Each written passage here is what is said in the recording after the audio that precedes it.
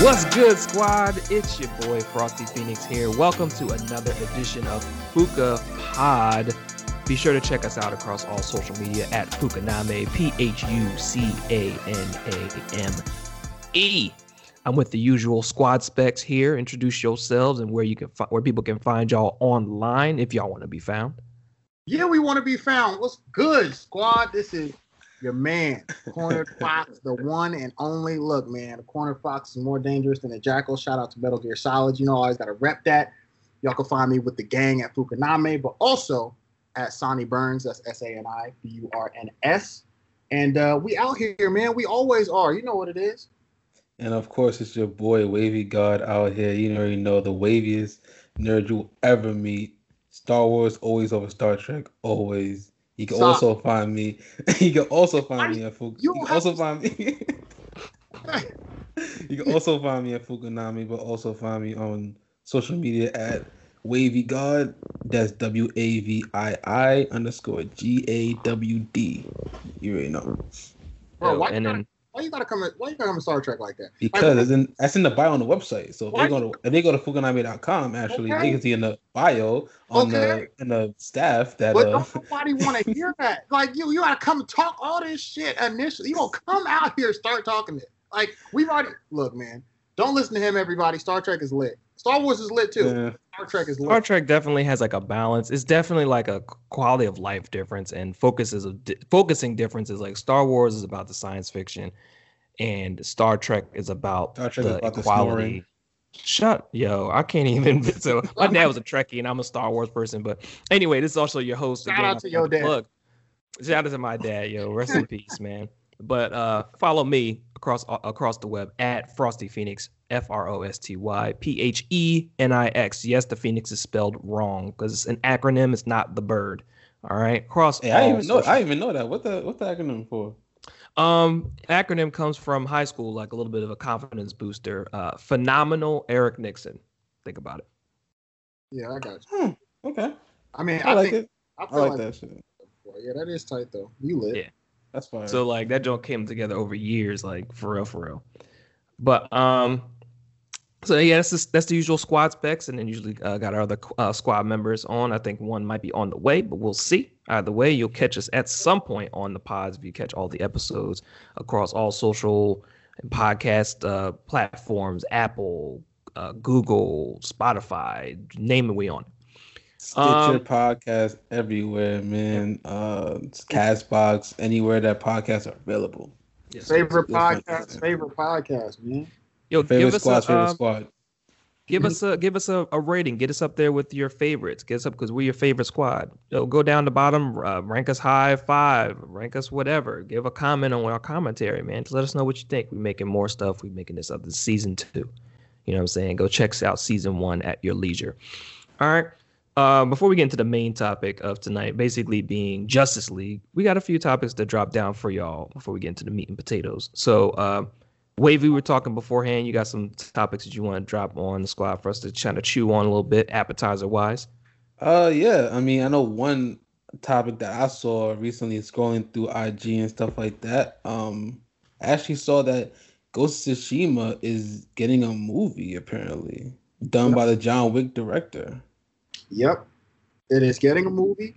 I'm pretty hype about it. A lot of people are on the fence about it, but obviously Ghost of Tsushima has been making noise for several reasons. Game of the Year candidate, of course. It should have been Game of the Year, not Last of Us Part 2, but let's not argue about that. Bro, right now, first of all, you had that shit take about Star Trek, and then you come through and say that Ghost of Tsushima is lit and all, but look, man. I think it should have won Game of the Year, not Last of Us Part 2. It lost another great game, and it's okay. Both of them, we all know Final Fantasy VII Remake should have won, but that's another story. I would rather either of them win besides Last of Us Part 2, honestly. You sound like a hater. That's what it's No, I like that Last of Us Part 2. Like I just feel like it didn't add anything on like mechanic wise or anything like worthwhile wise to win Game of the Year. You know what I'm saying? I still think it was a good game. Well, clearly I just feel like it didn't add on anything. But it's all good, though. It's all good. Everybody else felt different, but it's all good. But I think hey, man, that happens. Ghost of Tsushima has done a lot for, I think, the community as well. There was also news about restoration of some of the shrines in Tsushima Island. Nice. due to a lot of the publicity that the game brought. So, it sounds like there's a lot of good things coming from it. We all know how video game movies, tend to be. However, that's starting to change a bit. But in any case, yeah, I'm hyped. I was hyped to hear the news. I'm hyped for it. To me, like I already said before, I thought it should have been Game of the Year last year for a good reason. And I feel like with the way the fighting was set up, and that it's about samurais and all that kind of stuff, about the ghosts. I think that would be a great plot line for a movie, and just like his decision making and just the fighting in general. Like if they do the fighting correctly, that movie could be fantastic. Keyword correctly. Yeah, and yeah, you know how video game movies go. But like Corner said, that they are starting to get better. So they're getting better, and if it's again. John Wick director, and if they pay attention to detail the same way that they do at John Wick, what I'm saying? If we're talking actual martial arts being used, if we're talking actual, good and consistent culture representation in terms of the time period, I think that'll be good. Obviously, there were some fictional elements to it in terms of which century we're talking, 13th through 15th for Ghost of Tsushima. So, obviously they'll play with that, but we want to make sure that it's dope. Another thing to consider, obviously, is that Ghost of Tsushima was written with English voice acting and with English lip sync.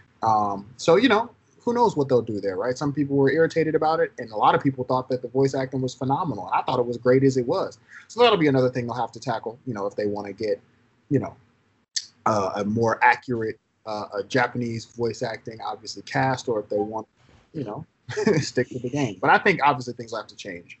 I'm excited. Yeah, I definitely watched my anime subbed, but like with that game, I definitely had it like English subtitles and English voice acting. I didn't have it in Japanese, so but I feel like the English was great, so I feel like the Japanese will be even better. So, and I currently play Ghost of Tsushima online. I don't know if y'all have played that. No, I'm just playing. I have. I have. I was a little shade for everybody. I have. A little bit. I have. I do. I have. It's okay. All right. Hey, but everything post game, because I agree, the lip syncing was a big part of why I kept it in English, because it was made to be in English as it was. But now that I'm done with the game, when I do the multiplayer or any extra things, I put it in the Japanese with the English subtitles, and it's real immersive and tight, because both. The Japanese is great in terms of the voice actors that were helping out with that, and the audio quality is great, and the English as well. Like the voice acting is really good, so you can't really go wrong. But I'm hyped about the movie. I'm hyped about it, and give me more, give me more. Part of me would like to see like a 10-part HBO series, but like see, but that's another conversation, because for a long time I felt that video games are very, very good to translate into series, because there's so much that they give you in a video game over a long amount of time, and that's kind of akin to a series, right? A movie, you kind of fit a lot into a little bit of time, you know what I'm saying, and tell this epic story that goes a little fast at certain points, right? But when you get into a huge series, like on these premium channels, you can really tell more details of it, and I think that's what games require. So, I think if they tell a good story, they could do it no problem. But I'd be just fine seeing it as a series too. So yep, I think I think it'll be better as a series. But hey, I'm here for the movie too. So shout out to Ghost of Tsushima. Shout out to Sucker Punch. Shout out to Sucker Punch. You know what I'm saying? One other thing, I think something that came to my attention was the ads for Bethesda and Microsoft merging now that pop up on probably whatever your streaming device is, or whatever your streaming application is, like YouTube or anything like that. There's now a Bethesda Microsoft ad running about merging. Yep, and it went through last week or something like that. So I just thought I'd mention that. It's funny. No, it's interesting. I got my thoughts about it. In terms of Microsoft getting Bethesda, I think it's great, but my whole thing is I just hope that they don't go the route of cutting, PlayStation out of the equation with some games. I understand. I think they said they might do that. Like some might be exclusive to Microsoft platforms, but not all of them, I think. Right. And for me, it's like, this it's a gray area, right? You know, like again, so one end you want some exclusivity, you want folks to come to your console to play certain things, but at the end of the day, right? You know, people ask you, yo, like, who you like? The Knicks, you like the Pacers, whatever. At the end of the day, if they not playing, it's like, okay, well, I just like basketball, so let me just watch this anyway. You know what I'm saying? So it's like, you know, at the end of the day, yeah, you want to make your money, but you also just kind of want to do the right thing a little bit and just, you know, but hey, bottom line, you know what I'm saying? Everybody's about the bottom line, so I won't blame them if they said, yo, everything exclusive now. Ain't no more Fallouts, no more Skyrim. y'all playing all that on Xbox. On Xbox and Word. All this really told me is that like it enforced that they don't have any games, and it also enforced that like all those gaming developing companies that they bought out or they had in the Xbox studios like years ago, they announced at E3. Y'all got them. Where the games at? Oh, where are the games? Like, where are they at? Like I'm literally playing Immortal Phoenix Rising on Xbox Series X, and I could literally play it on PS5 if I really wanted to. Yeah. So I'm just saying, like, where's Scalebound? I'm just saying, y'all. I mean, now that y'all got it, and then Desert Skies got one now. All y'all do is get y'all gotta just get Fighters, and then download Apex over here on PlayStation. And I'm already over here. Like, it's time to trade over, man. Hey, it ain't no trade. It's nothing. All right, this home for me. Yeah. You know what I'm saying. I grew up with PlayStation and Nintendo, so Xbox is new to me. My first Xbox I got in 2016, so that's how that goes. Yeah, I got 360 in 2014 because of Halo. Bro, I'm already, and I've already mentioned, like, I'm considering heavily not getting a Series X. Like, I'm just gonna upgrade my PC and because they're already gonna integrate everything together. And if they do, and I can get Halo on PC, and I can still play with the gang on Xbox, like, gladly. Like, I mean, it's a Microsoft ecosystem. They're being like Apple right now with the ecosystem, and Microsoft doing the same thing, and it's smart of them to do that, like with the console and the Windows PC. You know what I'm saying? It makes a lot of sense. It does. It'll be real smart though until more people stop buying Xboxes because they ain't got shit for them to play on it. That will never happen. Well, I mean, there's always going to be the casual consumer that's going to want to play console and never want to get a PC. So. Right, yes. And also there's a combination of that, which is very true, and also it being an entertainment, you know, media hub. Also, like for a lot of people, the Xbox is the center of their living room. You know, they do a lot of things from a media perspective on that, and that's what they market a lot of stuff too. You know, when a lot of E3s in the past, you know, for Sony and for PlayStation, those are heavily on the games. But for Xbox, it's always been around games and the media, or games and this, and games and that. I lost them the last console generation because they do heavy on the media and stuff like that. And they were like, and remember at the E3 2013 presentation, they were like, they focused mad stuff on like, you can do this with Xbox in your living room. You can do this, do that, do that. All right, where the games at though? And then they had the audacity. Who was it? I forget who it was, but someone had the audacity to be on some like, yo, you can't turn your Xbox One on unless you have internet. And then when someone asked them, like, I think after the event, they were like, if you don't have internet, we have a system for that. It's called the Xbox 360. I'm like, damn, bro. Like, I mean, everyone has internet in 2013, but it's like, come on, like, that's not a way to market your shit. Like, at all. You don't want to make something dependent on internet, right? Because that takes away a huge chunk of functionality that you have, right? You go and you get a hard disk, right? You put it in the game and you play something that is offline. Like, I shouldn't need to, right? When we get to the core of the issue, right, we're talking about their Xbox Live service at the time, right? And how much latency that they're trying to provide and how they want the service being up for everybody with an Xbox. But it's like, yo, like, really just make a console that supports people playing games on it. You know what I'm saying? Like, that's what we want right here. But and that decision right there they handed PS4 the console generation right there. They were like, "Oh, Sony, here you go. You can have the award goes to right." Like, and let's not forget that they went and they put out the statement doubling the price of Xbox Live to $120 a year, and then dialed that shit back like days later. Right? Hours later. Like hours later, they did that. They were like, "Hey, let's try pushing this price out. Let's try." like they tried it. They really tried it, and I don't know. I understand what they're trying to do, like trying to force people to get Xbox Game Pass, but that's not the way to do it. That's not the way to do it at all. Like, you don't double the price of your service that's been $60 since it came out. Like that's not the way to do it. And then, also, I mean, heck, I was mad. I was mad when they put I wasn't mad. It makes sense when they put money on PlayStation Network sign in. Like you had to be a member. Like you can do it for free. Like same thing with Xbox. You can have an Xbox for free. You just wouldn't be able to do anything. But like putting money on that and then y'all up the price. It's kind of like, oh, PlayStation is cheaper right now anyway. And they be doing sales. They be doing like sales if you get renew your year like before, like it'll have a point where you can renew your year at some point. They'll have random sales. They'll put like, oh, for like 10% off, you can renew a year right now. You know what I'm saying? Like, and they've started to put, PlayStation Plus has started to put a lot of better games out for free in the month. For a minute, there was like a 6-month period where it was really bad last year. Yeah. Where like the PlayStation Plus games are really bad. And everybody was like, yo, like I'm done with this shit. You know what I'm saying? And they come out and they've improved it, to say the least, in terms of what they've offered as selections. But that's a really good piece of it because, I mean, right now for the PlayStation 5, obviously there's a small selection of games to play that are PlayStation 5 games, but also they have, their PS Plus collection, which has a ton of Game of the Year candidates from the last gen. And they still have, Final Fantasy VII Remake, for example, that's free this month, right? Which or March. And so shout out to that. Go grab that now if you didn't know that. So, happy birthday! Congratulations.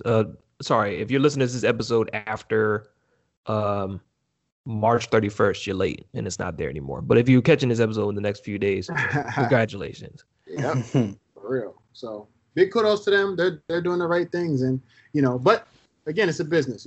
Like the hardcore gamers, right? Sony knows how to appeal to the hardcore gamers, and Microsoft does too. And that's really through core games. And if you don't have those, then it's going to suffer. But also, they're big about building this, like you said, ecosystem, building this media hub that is the Xbox in your living room.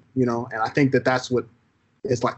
I don't want to say the meat and bread and potatoes and all that for them, but that's a big part of it. Whereas Sony isn't necessarily like, oh, hey, here's this video capability that you have, or here's this, sharing on whatever, right? Like it's there, but we're not preaching that. We're talking about our first party developers and the games you want to play. Like when remember when they had, I think it was like the showcase right before the PlayStation 5 launch.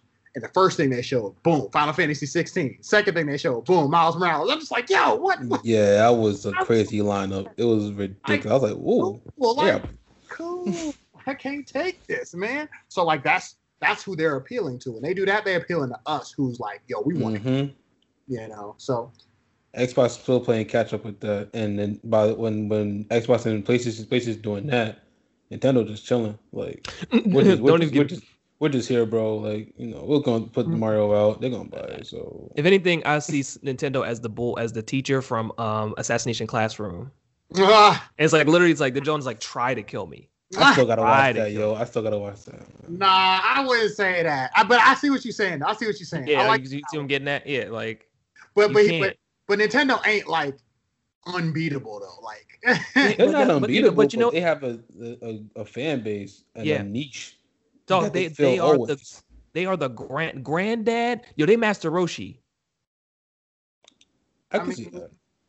I mean, okay, that's better. I like that better. That's okay. Better. You like that better. But the point being, they out here on some, you don't swat at granddad. Like, right. Granddad's still in the ring, dropping gems. Like, right. You know what I'm saying? Like, I don't know. I think that makes sense. I do that. I mean, like for me, I'm thinking about which character, who's somebody that is within reach, but that they can't beat yet. You know what I'm saying? Like Mario. No. I hear you. No, I was just saying in terms of the analogy, but but I feel you. I would say PlayStation is kind of like Goku in a sense of, I mean, spoiling for Super, we already know where it's going. Where he's got ultra instinct, so he's very big on his movements, right? And then Xbox, I think, is kind of like Vegeta. It's taking L's, but it's getting better. And like it might come up with an underdog, something, who knows? But right now, it's just not looking good right now. And it does a lot of things right, and sometimes it's neck and neck. You know what I'm saying? I'm just giving my props to Vegeta right now. I'm just finding a way to give Vegeta. No, I opened that whole window. I was like, Vegeta has all the possibility of learning some god skill that's not Ultra Instinct, but something else that he could blow up the universe in a snap. And that's probably coming. Okay, so And Nintendo's probably jeering. Like Nintendo's probably jeering. Jiren, oh my god, I I would, mm, I guess. I guess you could say I that. All right. Because that's why I say that, right? Nintendo, they not, obviously a demeanor aside. Like Nintendo ain't coming here for nobody's throat or nothing like that. But Nintendo is just here chilling, meditating, like, I seek what lies beyond strength. You feel me? Like y'all over here doing y'all little strength battle, but I'm over here seeking something beyond that. You know what I'm saying? It's on that Black Panther. Like you trained all your life to beat me. I've trained all my life to beat the unknown. Right? You feel me? Like come on now. Like it's on something different. So I think that's what it is. When I saw that clip of like from a comic strip with Black Panther saying that, I was like, so he said that to somebody. He was like, you trained all your life to beat me. I've trained all my life to fight unknown battles or whatever. It's just like, yo, bro, it's too much sauce, bro. But Black Panther is lit as fuck, dog. Black Panther got all the quotes in his comics. Oh my goodness! Like when I started reading them, like, even when I was younger, I didn't read them a lot when I was younger, but like when I was older and like his newer stuff, and even like the Ultimates, I know it was one comic issue with the Ultimates. I forget which one it was, but Black Panther has some kind of quote. I even forgot the quote, but I remember reading it, I'm like, this is definitely something Black Panther was. Like, this is it. Like, oh, when he was talking about the other Avengers? I don't know what it was. I forget what he was talking about. I forget what he was talking about. Like, he had a bar in there. Yeah, he had a bar in there. It wasn't shade. I don't know. It was a bar though. I don't know if he was talking to Captain Marvel or he was talking to somebody. Yeah. They did really well. Shout out to again, we'll always give it. Shout out to Chadwick Boseman for his delivery of T'Challa in the Marvel movies. Rest in peace, rest in power, brother. R.I.P. man. But they did a good job of like having one-liners. Like to me, like some of the top one-liners were like when Black Widow and one of his guard was about to fight, and he was like, "As fun as that would be to see." It's just like, you know what I'm saying? Or the other John when they were in the van and was that Civil War? Yeah, I think it was Civil War. And he was like, "How long can you keep your friend from me?" I'm like, oh yeah, he was like, I was like, hey, dog. I think, bro, that version, I still think that version was the best version of Black Panther. That's my opinion. The one from Civil War? Yes, because he came through and he was about nothing. Only because it was like he was a guest in the movie. He made the impact of like, here I am, come get me. Matter of fact, y'all not gonna keep y'all mans from me. I'm on a mission. Like, I'm on a mission, bro. He killed my dad, dog. I ain't forget. No, but a funny redemption though, not to tie that in, is just like how Clint was fighting him. He's like, hey, dude, my name's Clint. I don't care. Right. Oh yeah, he was like, I don't care. I don't care. It was like, nah, but his whole quote, I had to find his whole quote. I just because the quote was so lit, and I'm so glad you brought it up. And he was like, because Cap was like, your suit is vibranium. And he was like, the Black Panther has been the protector of Wakanda for generations, a mantle passed from warrior to warrior. And now, because your friend murdered my father, I also wear the mantle of king. So I ask you, as both a warrior and king, how long do you think you can keep your friend safe from me? I was like, bro, I would have been like, yo, all right, man. God, why would you come for Captain America's life like this, bro? Like, dog. So, like, when I heard that quote in the movie theater, I was like, damn, I was like, hey, that's him. That's Spider-Man to a T. I was a mix of offended and hype and shit. I was like, bro, who wrote this so I can go and shake his hand?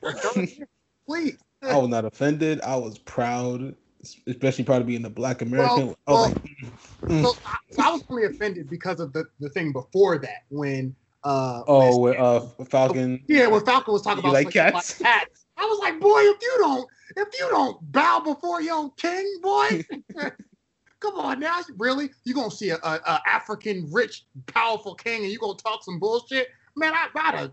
That. Oh my God, that was the most MAGA statement I'd ever heard from Sam. that could also be a tie-in on like the differences in cultures. You know, Black people that are people that might not know certain things. You know, like as a king, it's like people that just don't know, and it's like one of those.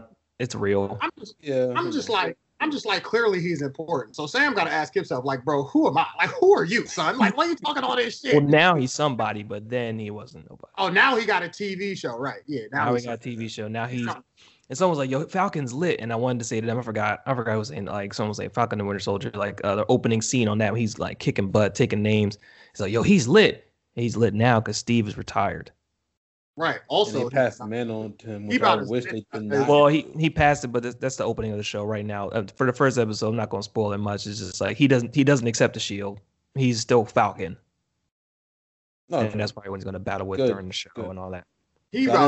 He about as lit as a dim light. Okay, for real. And that's all I'm gonna say. No, you need to watch episode 1. Change your opinion on that one. Nah, I mean, I think it did look like, I like when they give him some good action scenes, for real. Like, I do. I think they could give him some good action scenes. It's everything else that blows me. But you know, it is what it is. But anyways, yeah. So shout out to Black Panther for sure for all that, because yeah, I think when he was in Civil War, and then several dope scenes. But remember at the end, like at the end of the movie with what was the dude's name? When he tried to kill himself, and he was like, "Oh, word!" He stopped the bullet. And he grabbed Baron Zemo. Yes. He was like, "Nah, the living aren't done with you yet." I was like, "Oh, damn." I was like, "Damn, bro! Like, what's the living gonna do with him now?" Like, and then. I mean, spoiler alert, he's gonna be in the show. Yeah, I remember seeing that in the commercial. So, and I like the fact that he has his actual like purple mask and stuff like that too. I like that. And then Winter Soldier gonna say, "I didn't kill your father," and then Black Panther was like, "Well, what you running for then? Why are you running?" He just had nothing but bars, bro. Not the whole movie, nothing but bars, whooping on people, running fast, and whooping people. Like, I love that depiction. And then when he confronted all his ancestors, we turned our back on the world. Right. Yeah, that was an emotional scene, man. I love that scene, especially because like in the modern comics, before I probably like that scene so much. Because in the modern comics, like when I was reading them, like they introduced that in the modern comics too, where like you see all the kings of Wakanda, and like he's talking to them in that area, and then they also had like the suit from modern comics. They introduced that in the movie, so I was hyped about both of those shits. Like when I saw it. Absolutely. I mean, we all know that movie was a cult hit. So. Yeah.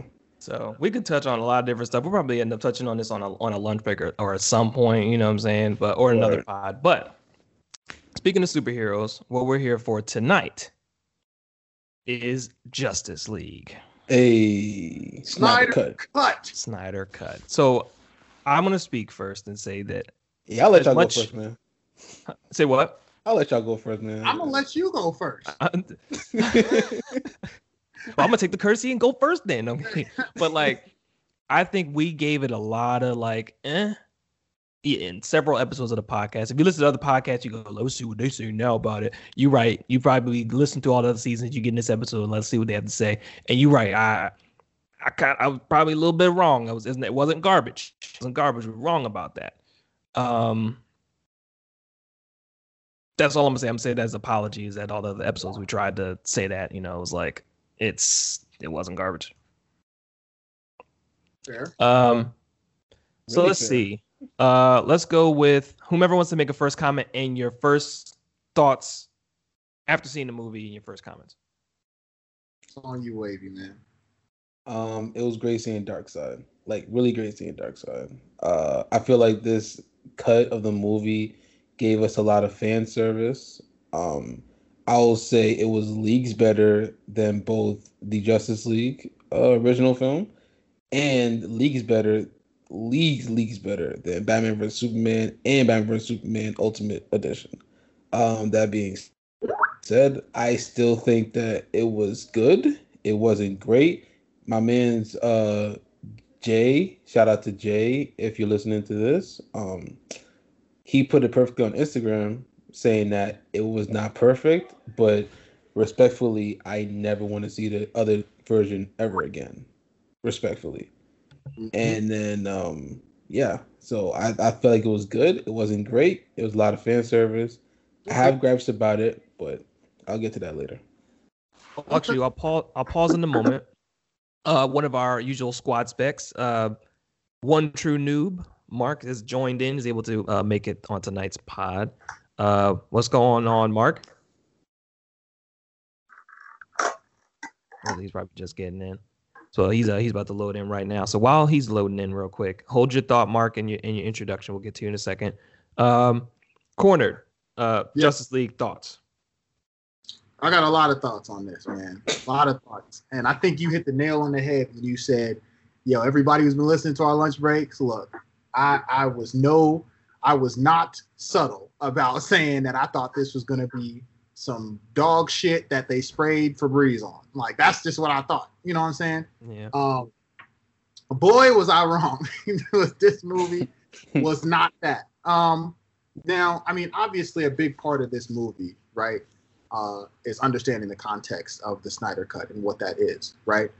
There was a vision that that he had while he was initially working on the film. Now, obviously, he stepped away from the movie. Obviously, the loss of his daughter, all that stuff happened. He had to step away from the movie. Whedon came in. A lot of changes happened from him and also direction from WB. And so there was a lot that happened. So when he came back to do the Snyder Cut, obviously took a lot of the scenes that he had planned on putting in and having those in place, but also, had a couple of reshoots that they were able to get in, right? So there's a lot of things that were adjusted in terms of different from what we saw from Whedon's theatrical version, right? This thing was a good movie. Like, this was a good movie, right? It was an epic. It was long. It was 4 hours, but they needed every little bit of that time in order to both undo and to reinstill a sense of faith, so to speak, in what is the DCEU. Now, to that point, if this movie came out back when Justice League did, instead of the theatrical release from Whedon, if this movie came out, I would be so confident in the DC Extended Universe. And here's why. What they did in this movie, I think, was restore Superman better than what he was in Man of Steel, in my opinion, and also in Batman vs. Superman. From a theme perspective, I thought they did him perfectly and they did him right, as well as getting rid of the reshot CGI from Whedon's version where they had to do his upper lip, because when Whedon came in and they were shooting all these different scenes, he had his mustache because he was doing Mission Impossible or whatever, and then, all that nonsense, right? So obviously BVS sucked. It did, right? So there was that standpoint. Wonder Woman was done so much better in this movie, from top to bottom. And the reason why was partly because of Steppenwolf. Steppenwolf, time and time again, was referencing and showing on screen through fights how dope she was. Like, they were constantly talking about the Amazon and talking about who she was in comparison to old ones, right? That was key in this movie. In fact, she was one of the big links in terms of finding out what the history was with Darkseid, right? Like, she knew, and she got more experience than everybody. She knew what was going on and what was coming, right? So that was really big and important for her character. And in addition to that, they got rid of some of the stuff I really needed them to do, like some of the googly eye scenes with her and Bruce Wayne, even though they had the one where they touched on the mouse, but they had to kind of keep that in while they were looking, so I get it. But they got rid of googly eye scenes with that. They got rid of that corny scene with the Flash falling on her and that little corny, bullshit scene, right? They got rid of all that because that wasn't important. That was just downplaying the glory that she is. So they fixed her heavily, and I loved it. And they showed her kicking ass time and time again. Loved it. I think that what they did with Aquaman was still on point and still very fair. I'm so happy they took out a lot of the corny writing scenes from Whedon's version where Batman was saying stupid shit like, oh, I heard you talk to fish and won't. They got rid of all that bullshit because you don't need none of that stupidness in the movie, right? It's about, hey, we're building this team. They also changed it so that Batman was more, and Bruce Wayne was more emotional about his reasoning for getting Superman back, as opposed to feeling like he had to so he could have a personal redemption or something like that. I think the theme was way better, and he had a much better goal and sense of mind, which is really more in line with what the comic books talked about. So I thought that was great. Flash obviously was far better. They showed more of his powers, and I thought that was great. I was like, okay, show more of Flash doing something. I'm still not a fan of the actor, and I'm still not a fan of some of the quirkiness that he is, because that ain't my Barry Allen per se. But that's his best scene is still that scene with Superman and how Superman just followed him. I don't think so anymore. I don't think that's his best scene anymore.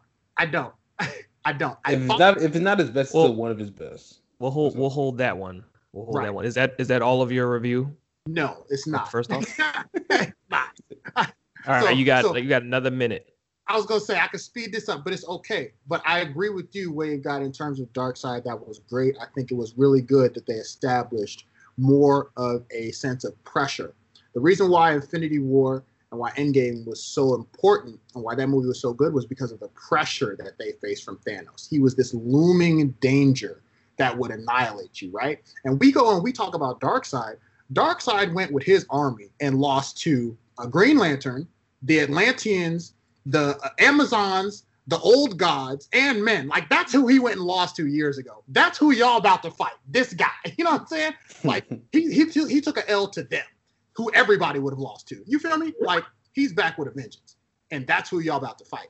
And he's sending, his herald to come and basically try to, do all this stuff. And he's kicking y'all ass. So I think having that big looming danger put a sense of pressure on the Justice League. And I think that was needed in order to say, okay, this isn't just going to be a Superman comes, saves the day, they rally together and win. It's going to be a, hey, they barely get this dub and barely get away with this with their lives, as we saw with Flash at the end. And then there's a looming danger, right? Darkseid's like, yo, we're going to do this. We're going to do the old ways. Get the army. You know what I'm saying? He was like, we're going to do this the old way. And so I think that was very important. So I'll cut it there and then we can certainly elaborate. But overall, I thought the movie was far better. Fan service was there. I still don't think it was a great movie per se, but I do think it was far superior. And I agree with Wade Guy with what your boy said.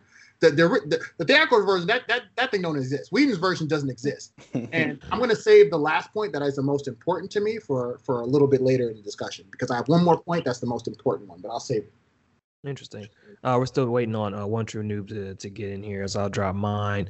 I wrote down a couple of points, and check out the article that I had to pin up the weekend of the release. So like last weekend, go check it out on fukaname.com. But my first thoughts were better. And because each, like my colleagues mentioned, each of the scenes were necessary, except for one I'm going to mention is Barry touching Iris's hair and putting a hot dog in his damn pocket. I like that scene. What?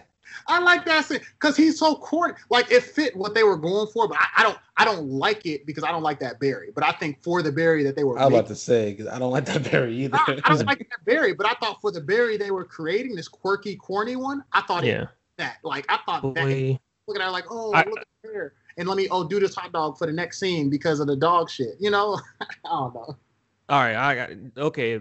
If you're giving the hot dog purpose, then yeah, I thought he was being weird because he might have been hungry or something like that. I don't know. I don't remember that part. It was just like, the next scene, he was talking to the lady in the shop, and he was like, "Oh yeah, I always carry a hot dog in my pocket for when dogs get scared and they could, some." Okay, all right, that makes it less. But like touching her hair or whatever is just kind of like, Yeah. And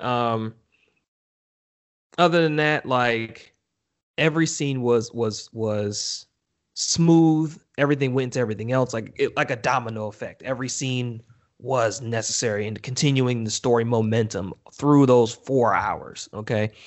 To the point about Superman is that he definitely was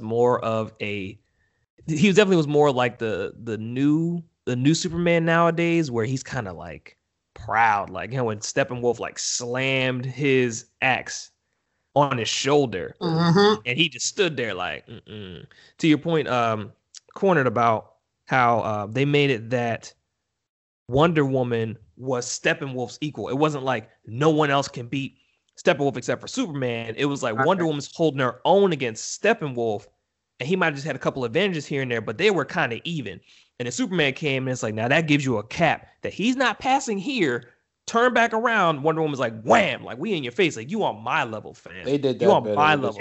And he told her, he said, yo, Amazon, but stronger, than before. Like, she's a special one. And then, when he was fighting her, obviously underground, same kind of deal. When he told her things, to step away, they had a lot of scenes that reinforced that showed her whooping things, and they gave her respect. But yeah, it did her a lot better, like you said before, because it's like, if y'all know Wonder Woman, like comics or old TV shows, like she's a god, like, or a demigod, whichever one you want to say. So she loves to fight. Like, she is a fighter. She has hands for days. So it's like, she loves to fight. And they kind of showed that a little bit better in this movie, which I like to see, because it's like, I want them to be true to the characters and stuff like that. So like when you saw like, she's about to fight, she's like really about to, like she's charging at people, she's swinging the sword, the lasso, everything about it was it made it so much better seeing her in her like natural element of like fighting because she likes to do that a lot. Yeah, and she's experienced, which is great. And what I always give, I'm definitely want you to keep going, Phoenix. I'm gonna just shut up after this. But like with the thing with Thor and the Marvel side, right? I mean, Thor has experience out the ass. You know what I'm saying? And Wonder Woman, same thing. I mean, she is experienced. She's the most experienced one out there whooping mugs. You know what I'm saying? So like, it's respect to her name when she says, "Yo, this is a darkness from years ago." You feel me? Like this ain't something to be toyed with. And she's out there like, "Yo, I'm gonna whoop on all these people." You know what I'm saying? Like that's just what I'm gonna do. Like I got my shield, sword, lasso, whatever, and it's less about corny lines and corny things and more about let me whoop ass. Like we the league. You know what I'm saying? So it was tight. Overall, the story flow was just better, and I'll get to a lot of points that we were touching on through conversation when we get to. And go ahead with your last point. I think this is going to lead into more healthy discussion just about the movie because we did talk about that. So I'll preface it by saying, we saw Martian Manhunter in it, right? There was obviously confusion on some ends as to him showing up and the timing of him showing up, but also wonder as to, hey, there's the lanterns were referenced twice, and obviously a lot of people want to see GL. We also found out John Stewart, please. Well, Snyder had plans to introduce John Stewart, and then WB said, nah, they had different plans to introduce a Green Lantern.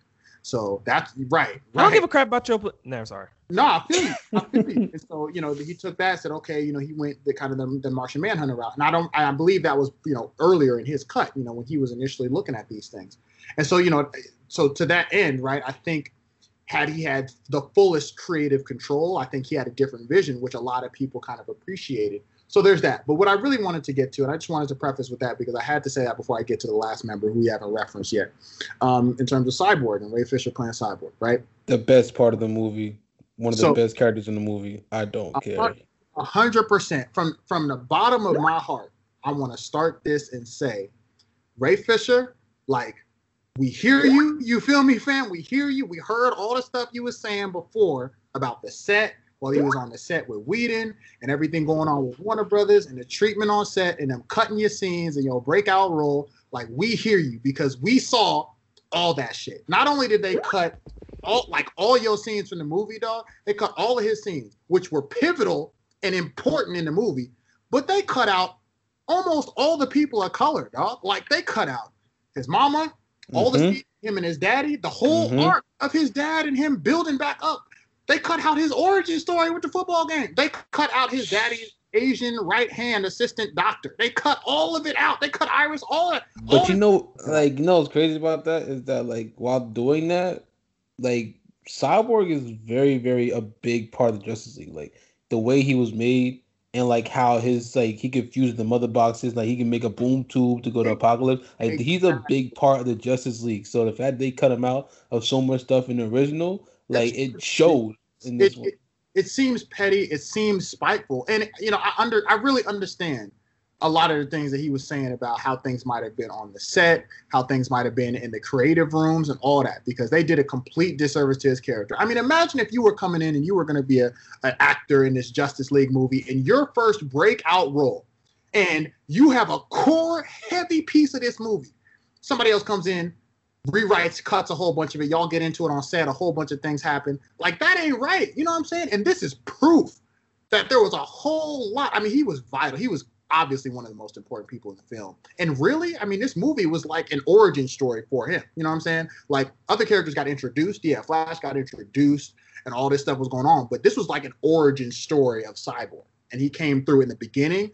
In the middle, he had the whole arc with him and his father's complicated but recovering relationship they had. And then obviously the traumatic end and his importance with the mother boxes. And you're just sitting here like, oh, that was cut. It just so I just had to say, and that was the last most important point I wanted to get to, because I think that happens a lot and doesn't get talked about enough in Hollywood and all over the place.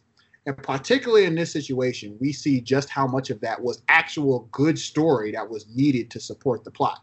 So, big shout out to Ray Fisher. Big shout out to all the people of color that was in the movie that got cut out. But we see y'all now. We see all the scenes that y'all had. I think he had, who knows how much airtime him and his story and other people of color had in the original. But in this one, it was a lot of time because it was needed and it was due. So I just had to say that. I definitely mentioned in an article about him and his mama.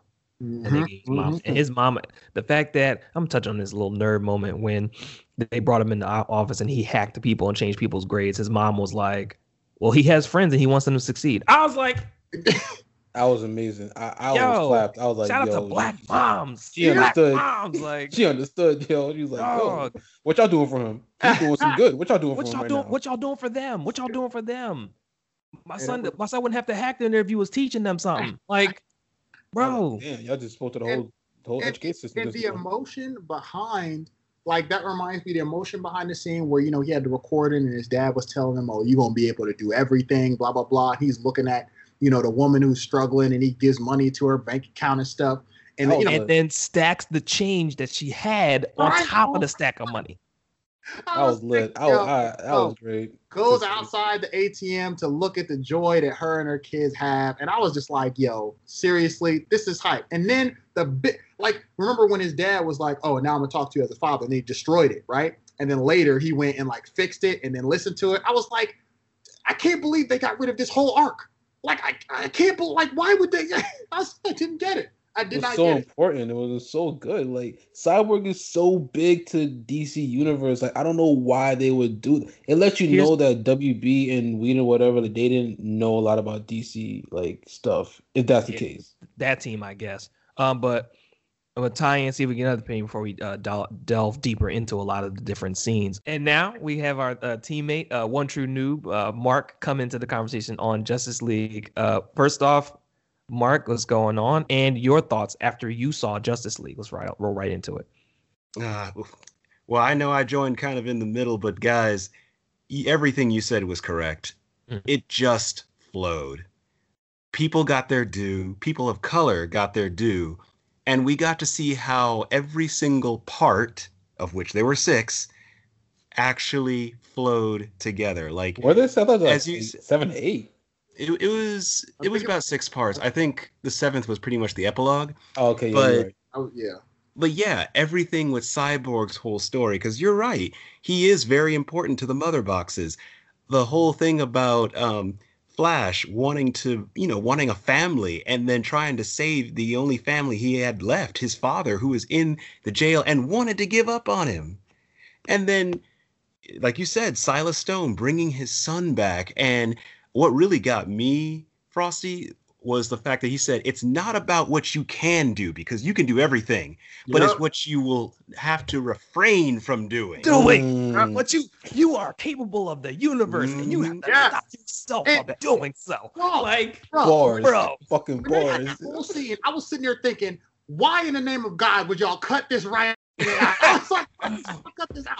It made no sense to me, dog. And that's what makes me think, like, are these people stupid? Was it budget constraints or something like that? Because it made no sense to cut all of this good plot and well-acted plot out.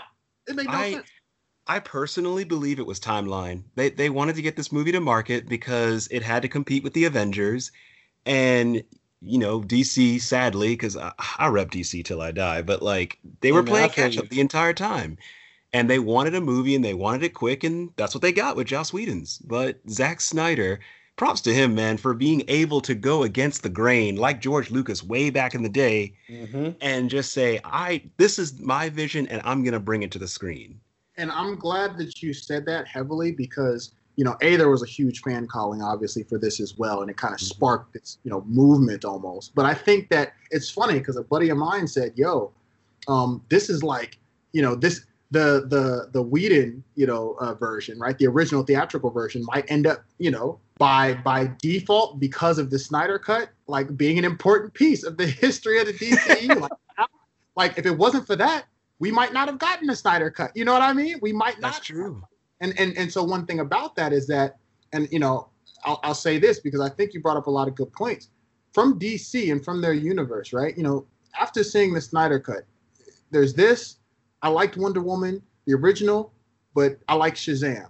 And those movies. Still haven't seen that yet. And a shout out to Aquaman too. So I was kind of on the fence with Aquaman, but I liked it. But I think the highest things, in my opinion, so far would probably be this and Shazam. The DCEU, like and Wave God, you should watch Shazam. Shazam was a pleasant surprise. Yeah, I'll watch it one of these days. It was just a good movie, and that's the thing that kind of gets me with the news that just came out about. I gotta remember the CEO. I believe it's Anne Carioff. I think that's her name. Where she said basically they're not continuing with the Snyder Cut. Yeah, I heard about that too. Yeah. And it's a one-shot deal, set up basically. so many things. Like, we were gonna get Darkseid. I saw freaking Granny Goodness. No one knows who Granny Goodness is. Dog, Like Darkseid, yo. the amount of fan service they get. Wave God said it initially. This was like fan service, the movie. You know, like it was fan service, left, right, and side. Remember when Superman was walking through the ship and they had all these suits? They had his prime suit in the corner. Mm-hmm. I was like, well, how dare y'all? Tell me that, right? Oh my, and you know, when Flash, obviously towards the end, right, he was like, come on, heal. Like, I was like, y'all gonna show us healing? Y'all gonna show him speeding up his cells? Y'all gonna show that? That was great.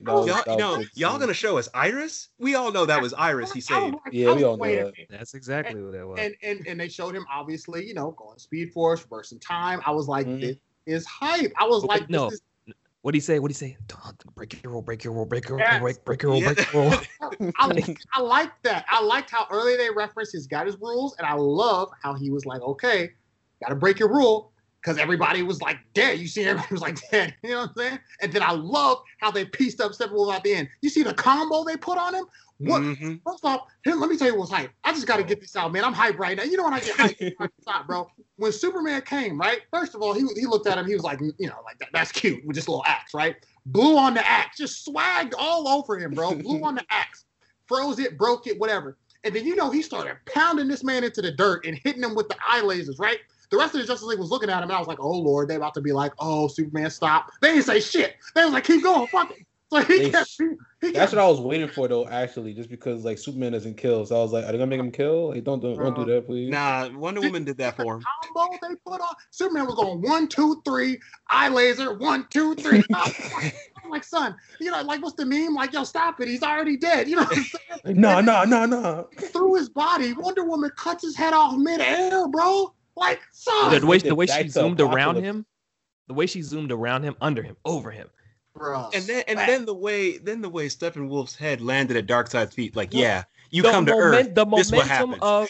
The momentum of the body still carrying the head through the like I sliced you so quickly that it wasn't like a momentum thing where the head would normally come off because it's two entities not going as fast as this heavier piece of material. But no, I sliced it so fast it was whole until it got to you. Yep. Like, and then Darkseid, and they all looked at him like, "Yep, you come to Earth, this what you get." But and people stomped on that joint like. People said, "Oh, Darkseid was punked." I was like, "Punked?" That man said, turned around and said, "Give me my ship. I gotta make a trip." Like this. He's like, well, you know, you got to find the anti-life equation, which is, you know, the DC version of the Infinity Stones. I loved anti-life equation and Darkseid. Like, I was so hyped seeing that. And how Steppenwolf was like, "Yo, I found it." He was nerding out. He was like, "Yo, I'm about to be restored. I found your thing." The fact that I was joking with Dez, with my girlfriend, we were watching it.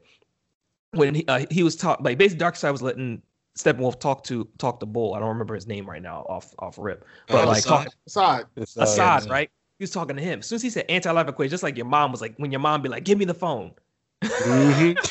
when your brother's talking to your dad or your little brother. You need 50,000 more worlds to talk to Darkseid. He said, "I bet I found the anti-life equation." It's like, Darkseid was like, "Give me the phone." Okay, all right. Give me the phone. What'd you say, boy? What you say? You know what's crazy about that though is that I agree with One True Noob, where it's like I like Marvel a lot. I really do. Like I grew up with Marvel. I kind of grew up with DC too. But when it comes to like comics and stuff like that, I like DC Comics more than Marvel Comics. And it's like it'll be a toss up sometimes. Most of the time I like DC Comics more than Marvel Comics. So just me seeing this was just great, and it was great seeing Darkseid. I love Darkseid. I love what he stands for. Like Apocalypse, Anti-Life Equation. Like Anti-Life Equation is like it's some freaky shit when you think about it. You know what I'm saying? Like the Darkseid War, everything about Darkseid to me is just great. So it was great even seeing that fan service, just him just there, like him just seeing like Steppenwolf, you disobey me, step on his head, like not. Yes, and we already saw the glimpse of the future of him, potentially using that to turn Superman, and obviously the world getting ruined and all that. Like there was so much fan service in there, and it was hype. And again, I think the biggest thing, and this is just to piggyback on everything y'all said, and to reiterate one of my earlier points, that one of the biggest things was the pressure. Like in the original, we didn't have that looming sense of pressure all the time. It was Steppenwolf, this evil, ugly alien coming and whooping some people for a second to ultimately get bodied. And this Darkseid once in the whole movie in the original. Right, and in this we see Darkseid, however many thousands and thousands of years ago, like basically Dolo with his peasant army, fighting the old gods, the Atlanteans, the Lantern, all these people. And then he takes that L. And we like, okay, well, it took all of them to give this L to him. And now he's probably like, okay, well, all this shit ain't happening no more. Like Atlanteans is underwater, they chilling. The Amazonians, they all whatever, they chilling. The Lanterns is nowhere to be found and all that, right? Remember Steppenwolf's like, ain't no Lanterns or Kryptonians, so we good. You feel me? But nah, like he's like, it's good. Like this is mine for the taking. And then the Justice League is there. You know what I'm saying? Yep. And it's like, yo, remember Steppenwolf and that plan with the mother boxes? Like that worked. If it wasn't for Flash, that worked. Like it would have. They won. But then Flash came and did what he do. You feel me? So which I like to see too. He's my second favorite like hero ever. So absolutely, Flash is hype. And so that's why I said what I said earlier when I said I liked Flash. This still ain't my Barry. This is not my Barry Allen, but I like what they did to show. Hashtag not my Barry Allen. You gotta give props. You gotta give props to the fact that not only did Steppenwolf find the anti-life equation, he was like, yo, I found the one world that defied you. Yes. I found one world that fought back. You know what I'm saying? And yeah, it was kind of cool seeing like that original Justice League, like how they had the old kind of counterparts where like Zeus was Superman, and then you had the Lantern, and then Aquaman is the king of the Atlanteans and all that. Like it just ties together. Yep. And again, I think it's so heavy because it shows like back then this is what was needed to whoop on this evil, this ancient evil that when Wonder Woman went in the crypt and saw that, like this is what was needed for that ancient evil, the age of men. Everyone had to come together. Leviathan, everybody, right? Lanterns, all that. And now like ain't no protectors. Batman's trying to change it, and so I think that was so key. And I think one thing that we also have all alluded to but not touched on as much was Superman's revival, because that was obviously pivotal. And how it was done differently from a theme perspective, I think was like superb. I thought it was just stupendous how well it was done. I thought it was night and day. Like the original was corny, but this one, because of what they omitted and to what was re-put back in, I thought made it so sentimental between him and Lois. But also when when they showed obviously his anger towards Bruce Wayne and how he was like, fun to annihilate this man, and I lasered the shit out of him. And if he didn't have his gauntlets, right, he's dead. Been dead. And then he threw that one gauntlet off, and Superman was like, all right, and lasered him again.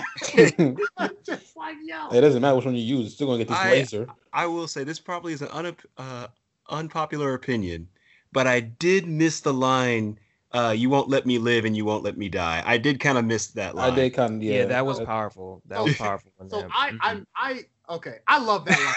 I love that line. So I instead, here's what I will say to that. Okay. I thought that was a good part of the original. I don't think it would have fit in this one, but I think I could see that.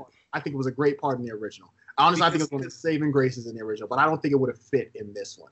I can see that point, and I actually agree, because the whole point is, he was kind of rabid, almost like it's kind of a allusion to the Lazarus Pit, if that's what they want to go for. But he came out. Was it the Lazarus Pit? I wonder, because when you come out the Lazarus Pit, you're not like all there at first. Yeah, you're not. Right? You're still like So I mean, he came out. He was alive. He could use his powers, but he was like, I'm just gonna kill. And then as soon as he saw Lois, that's what kind of like snapped him too. And he was like, oh, if they revived me, they probably needed me. So I'm glad yeah. She's the key. Lois is the key. Mm-hmm. And it made me think about, like, remember in the original theatrical one, right? They had the little scene showing, Robin, his suit, right, with the whole Joker thing, alluding to. Was that Justice League or was that BVS? That was BVS.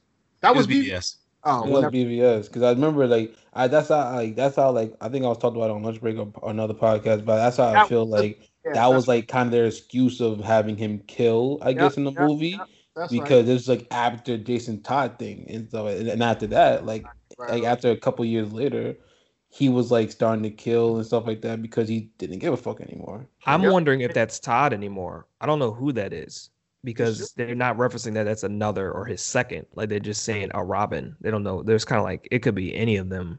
I mean, it has to be Todd. That's how you would think so, but it has to be. You would think so. That's the only one that gets off on a regular basis, treated like so. But I don't know. But it makes sense because when he was like at the end with when Leto was like, he was like, "Who sends a boy wonder to do a man's job?" I was like, "Bro, like stop talking shit, bro." Leto did a really good job with that Joker too. That's not very careful. He was like, "Be careful what you say," and he's fast. He's like, "It's not very careful." But I think it was Todd. But Jared anyway, Leto did a great job as that Joker too. A really good job. The whole Lazarus thing just made me think of that, and obviously the Red Hood movie. It made me think of all that because remember, there was so many gems in that movie. But Robin was like, "Yo, I can forgive you for not being there when I died, but I can't forgive why he's still alive." Like, are we going to talk about that movie? Because that movie had so many quotable lines. Oh. Anyway, but like, I'm just sad that they're not going to go with the plan because it made sense. Where you got this glimpse of Darkseid in the first Justice League movie, and then you get the Legion of Doom or whatever they would have called it. I think they were trying to do that because that's the other line I kind of missed where he's like, "Don't you think we should have had a League of our own?" Yeah. And then in the third one, of course, you got Apocalypse War. Darkseid actually comes knocking to Earth. Yeah, Darkseid Wars. It's probably Darkseid War. Mm-hmm. Not, just to interject because I don't think we talked about it yet, but the epilogue, right? And how we got to find, we got to see Deathstroke, Slade, you know what I'm saying? We got to see that. We got to see a little bit more of Lex, in terms of, basically pointing and shooting him towards Batman. So we start to see already how there's going to be some overlap in terms of the villain. Yeah, they changed that line from, we need a League of our own to, all right, here's Batman's name, Bruce Wayne, get on it, and Slade's like, I'm gonna do this one for free, dog. It's like, yep. And I was very hyped to see how they planned on, like you guys said, integrating the bad guys, right? Because when we talk about the DCEU versions of Superman, for example, right? Like he's pretty OP. Like the Superman is pretty lit. So how Superman is pretty lit in general. He's very broken. For sure. But I just think how they craft, kind of like I mentioned with Thanos and things like that, and even in the original Avengers, right? That looming threat and pressure has to be there in order for you to really feel that you believe that they could take the L. Like in the first Avengers movie, and I only compare it to the Avengers movie because, how can you not, right? But the big threat was aliens from Thanos pouring out the sky, and Loki, who we know is a death dealer, right? Destroying everything. Like that's the pressure, right?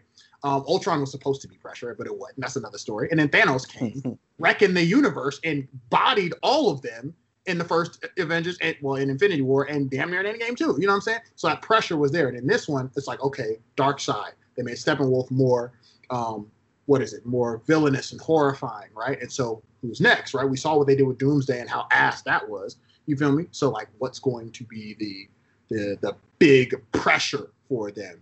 So I think that would have been key. But they had it set up to build that, and I'm disappointed that this isn't sparking, this again. Like if I was them, I'd be like, yo, Snyder, here's a blank check, bro. Do whatever you want. Right. The number one. We don't know. We don't know what gets involved with the Pride, like on its like what's the reason why you all won't revisit this? Is it because his vision is too too much like dog. Number one is rated R. So there was like 2 good F bombs in there. It's not because the words were in there. They were in there and they were utilized. They weren't just saying, I'm gonna, because we effing gonna do this. Like, no, Skybro was like F the world, and Batman was like, no, I'm gonna F you up. Like, I'm purposefully using. If you could ever purposefully utilize the F word, those are the 2 times you could purposely utilize the F word and you feel it. He had no hesitation when he said that too. Like, At all. Wonder Woman was like, "We need you," and he's just like, "Nah." He didn't even like flinch. Like, he didn't blink. F the world. Like, oh, okay. All I know is if they ever do get a Man of Steel 2, we need to see Brainiac. That's all I'm saying. But I would want to see that. But I will say this though, like, I like what we were talking about with the movie. Everything is good about it, but I did still see some flaws in it. And the one flaw the one flaw I had in it was I still don't like the fact that Batman's recruiting them. Like, I don't like that at all. Because that's not how it was. Like, he was always the type to be like, I'm doing my thing, but if y'all need me, y'all can call me. Y'all know where to reach me at. Like, but you got to remember where it came from, Wavy. Right. You got to remember how the movie was set up. Right. I get it. But Batman versus Superman is that he took out the world's superhero out of his own fear, and then came back and realized, oh, he actually did represent what was the best in us, and he was not the villain all along. Martha. So his gathering team. He even mentions it in the movie. He was like, "Yep." Alfred even calls him out on it. He was like, "Yo, this ain't like you. Like, you don't do this." And he was like, "Nah, this is faith, Alfred, faith." And I didn't like that either. The whole faith thing. I'm like, yeah, I was like, that was different to have Batman be the kind of like airing more towards the positive thought. When Batman's usually always the pessimist, sometimes will always be ready, all that kind of stuff. But this time he was like, I'm hyped. Like, he's the smart one of the crew, and like he's like, like he'll show like he'll throw money, or like he'll be like, he'll show his smarts out because it's an ongoing meme like, oh, Batman's prepared, he can't get beat up, which unfortunately is true because he's like, they write him like that. He's so smart, and like he could take out the whole Justice League if he really wanted to, type stuff. But like, I didn't really see that in this movie. You know what I'm saying? Yeah, but I was okay with it personally. I mean, I think you guys are both right. I mean, you're 100% right. That's not originally how it happened. Where you got 100%, but I do think what Mark said is accurate in terms of how they did it in the movie and how it fit kind of the plot of what they were doing. I think it made sense. I was okay. Batman and the faith line, I thought it was fine because I thought that the dialogue made sense. Would I prefer he said something else? Yes. But I thought the dialogue made sense. And I think what was the last thing you said just now? You said something that sparked a good thought that I had. I don't remember. Which one of us? I think it was you, Mark. Whatever the last thing you said, it sparked. All I said was the faith Alfred, and then the fact that he was doing that as penance for essentially getting Superman killed. Other than that, okay, I don't remember it. I'll probably come back to it. But there was just a lot of. Oh, I remember what it was now. So it goes back to it was what Wave God said actually about the prep time and Batman and things like that, and it just reminded me. There was this like Stan Lee made this video a minute ago. I don't know if y'all saw it. It was like a minute ago when he was like, I keep getting all these letters about who's stronger than who. And the answer is whoever the writer thinks is. He was like, stop asking, man. We see that with anime all the time. What you mean? All the time. And it's a fact. It's like whoever the writer says is going to win. Like, it was like the Bruce Lee and Chuck Norris thing, Yeah. Chuck Norris asked Bruce Lee, like who's going to win when we have this fight in our movie? And Bruce Lee was like, well, me. I'm the star of the movie. That's fact. Like, that's what it is. And so... yeah, I mean, the whole Batman thing, I think, Batman, we know he's written to be that way. But I really loved seeing the contributions of everyone through the movie for sure. Like you said, there were a lot of things. There were several things, let's be honest, that were not great in the film, that could have been omitted from the film.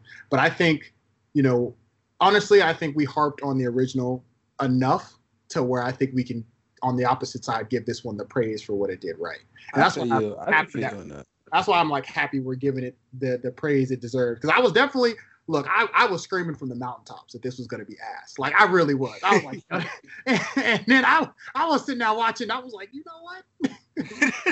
Motherfucker, like and I was saying the opposite. I was the one saying like, yo, this is actually might be like really good. Cause me just being me, y'all know I've said a lot on this episode so far that I love Darkseid a lot. And when I saw Darkseid in the trailer, I was like, all right, y'all got me.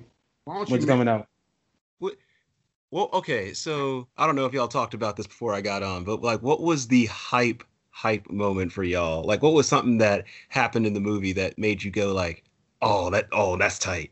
For me, it was seeing, because every time I saw Darkseid, I was like, where's the Omega? Where's the Omega symbol? Where's that? Yup, right, there it is. Oh yeah, when I saw that Omega, I was like, there it is. Yeah.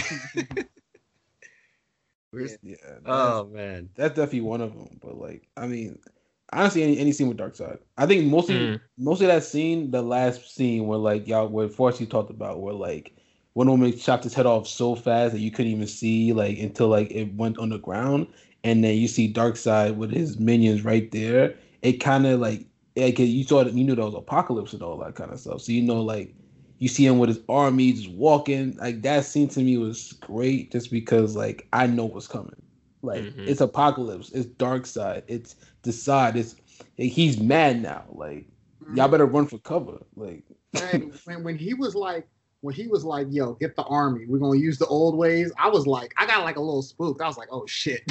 Yo, yes, yeah, we gonna use the old ways. I was like, oh, what's the old ways? I was like, what you mean the old ways? Hold on, wait a minute. I had two. One was one of which was the one we just mentioned about how. All right, bringing up to reference, I had to watch. There was like a few videos I watched and articles I read of just what were the differences between the movies, and I want to reference the first way in the.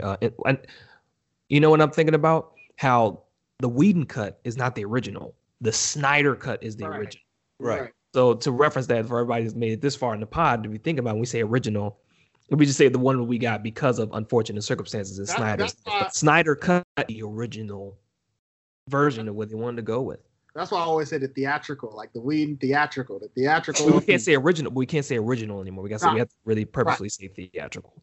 But in the theatrical version, Steppenwolf got taken out by his own fear, and the parademons took him away. Versus this one was like, oh, he's defeated and embarrassed. So what happened? Superman knocked him away. No. Excuse me. Aquaman sheathed this dude on his mama's trident. Yep. And then tossed that dude. Superman said, whap. And then Wonder Woman said, allow me. Spider-Man stuff. Sound. Was that not a game breaker NBA Street type comment? That was NBA Street Volume 2 type shit. That's what happens when you DHC into every person on the team. Dog, bro, what a combo, dog. What a combo. Like the thing is too, like that was literally overkill, bro. That was a statement, bro. Like Superman already was beating this man into the ground. You feel me? And then he gets impaled by Aquaman. Okay, he's dead at this point, right? Nope. Let me just throw an alley-oop to Soup. Let me just throw another dime to Wonder Woman, and let me just send he's already going through the portal. He's already going back to Darkseid. But no. Let me just send him back in chunks. Let me just send him back. So are you saying it's reminiscent of like I want to say the 2017 Golden State Warriors, where it's like, all right, we got this, but I'm gonna give it to KD right here. No, I'm gonna give it back to Steph. 3. Yes. That was, I'm so glad you said that. That was KD to Clay to Steph. Hey, that was exactly what it was, bro.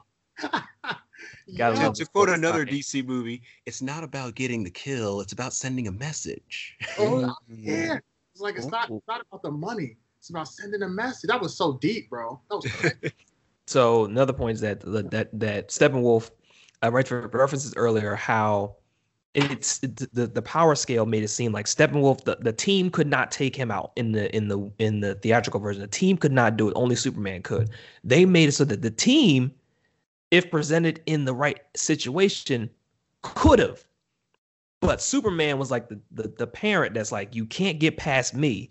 My kids finna whoop on you. Not to demean them being his kids, but yeah, Superman was an X factor. Right. You know what I'm saying? But like, it's like Wonder Woman was enough, Aquaman was enough. And they teamed up on him. They were beating him when they were trying to get Cyborg. And of course, that scene always gets me when he's about to grip up Cyborg and the team's just like, nope, yank that dude off the rock. And I was like, you coming down here with us? We about to do this business. You know? And to the reference of like how in the theatrical version, Cyborg separating the mother boxes, and he just kind of goes, Superman, help me. Like, it already does. Like, in this movie, they lost. Yes. They lost and they died. And Barry was like no, nah. and changed it. And the rewind, it wasn't like just a simple rewind. You saw that joint coming together destroyed the world. It vaporized Superman, Steppenwolf, Cyborg, Wonder Woman. Like, they all came back together, bone and meat.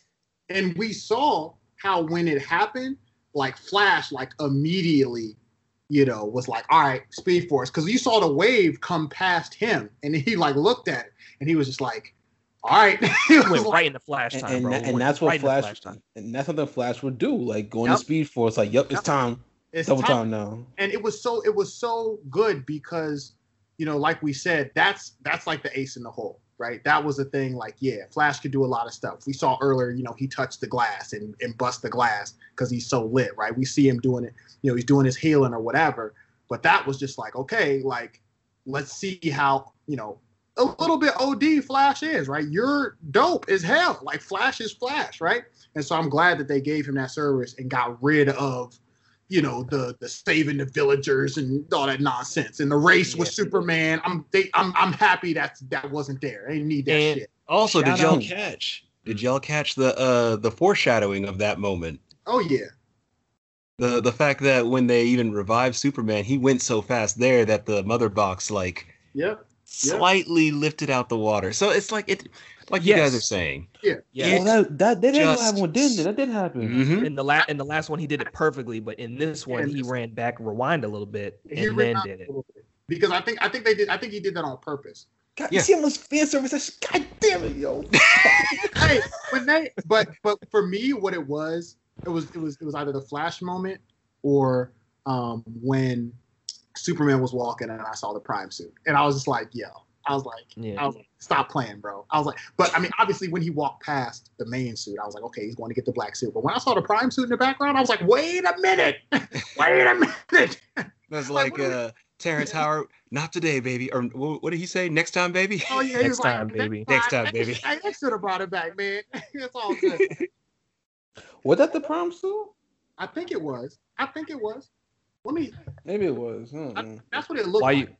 While you look that up, another moment I have to shout out is when Cyborg hacked this facility to shut it down. Everyone bailed, and his dad was like, "No."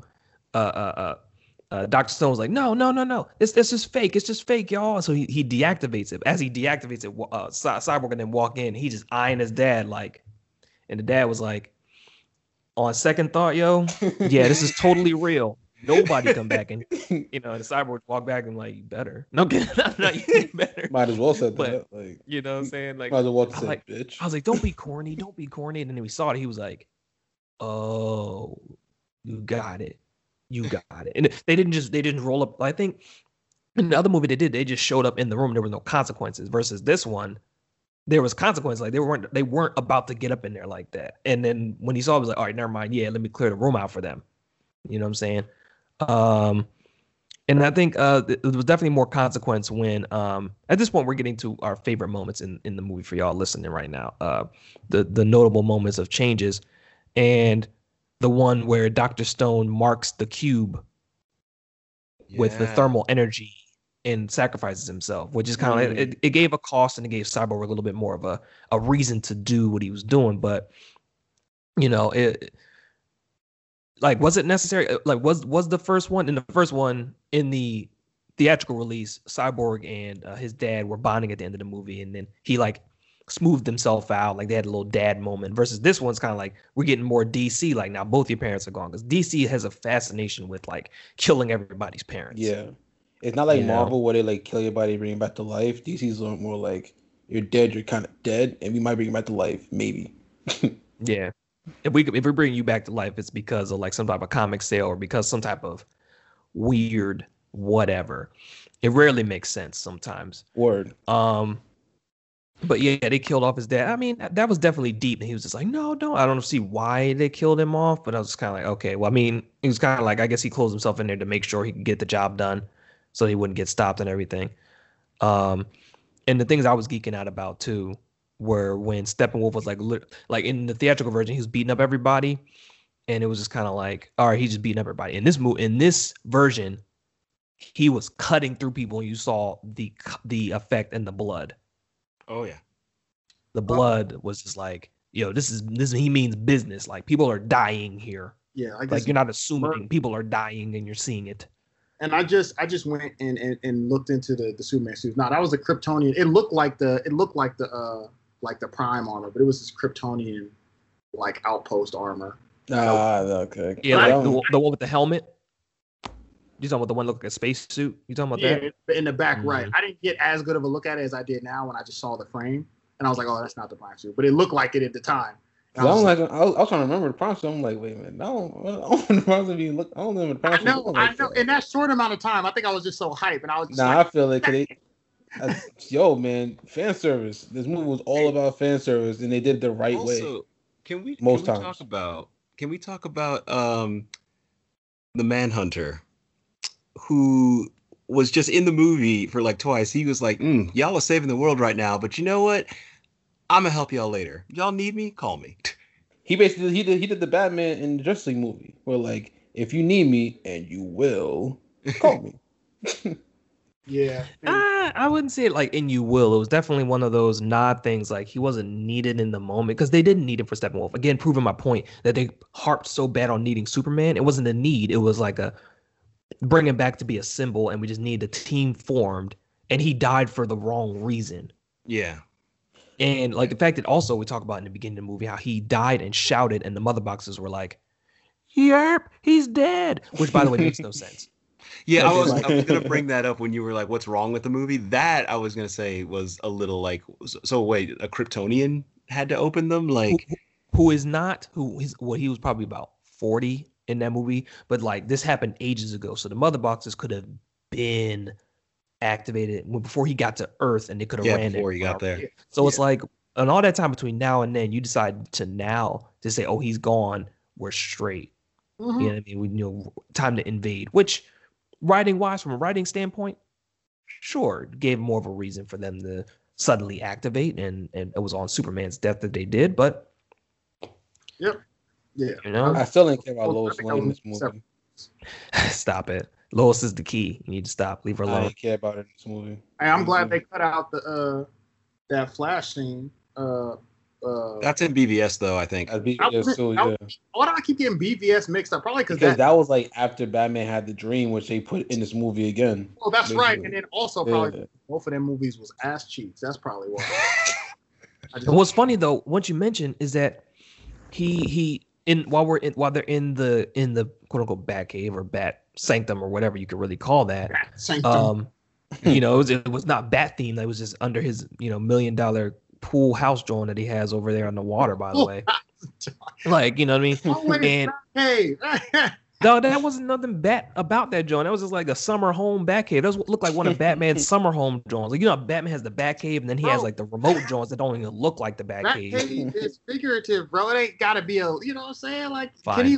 The Batcave could be comfy too. It could be a nice pad. What if he's trying to bring bitches through? Like, it could be cool. Like, that dude was so into his depression, he wasn't thinking about no bitches, bro. Like, just be honest with yourself. I know you saw Wayne Manor.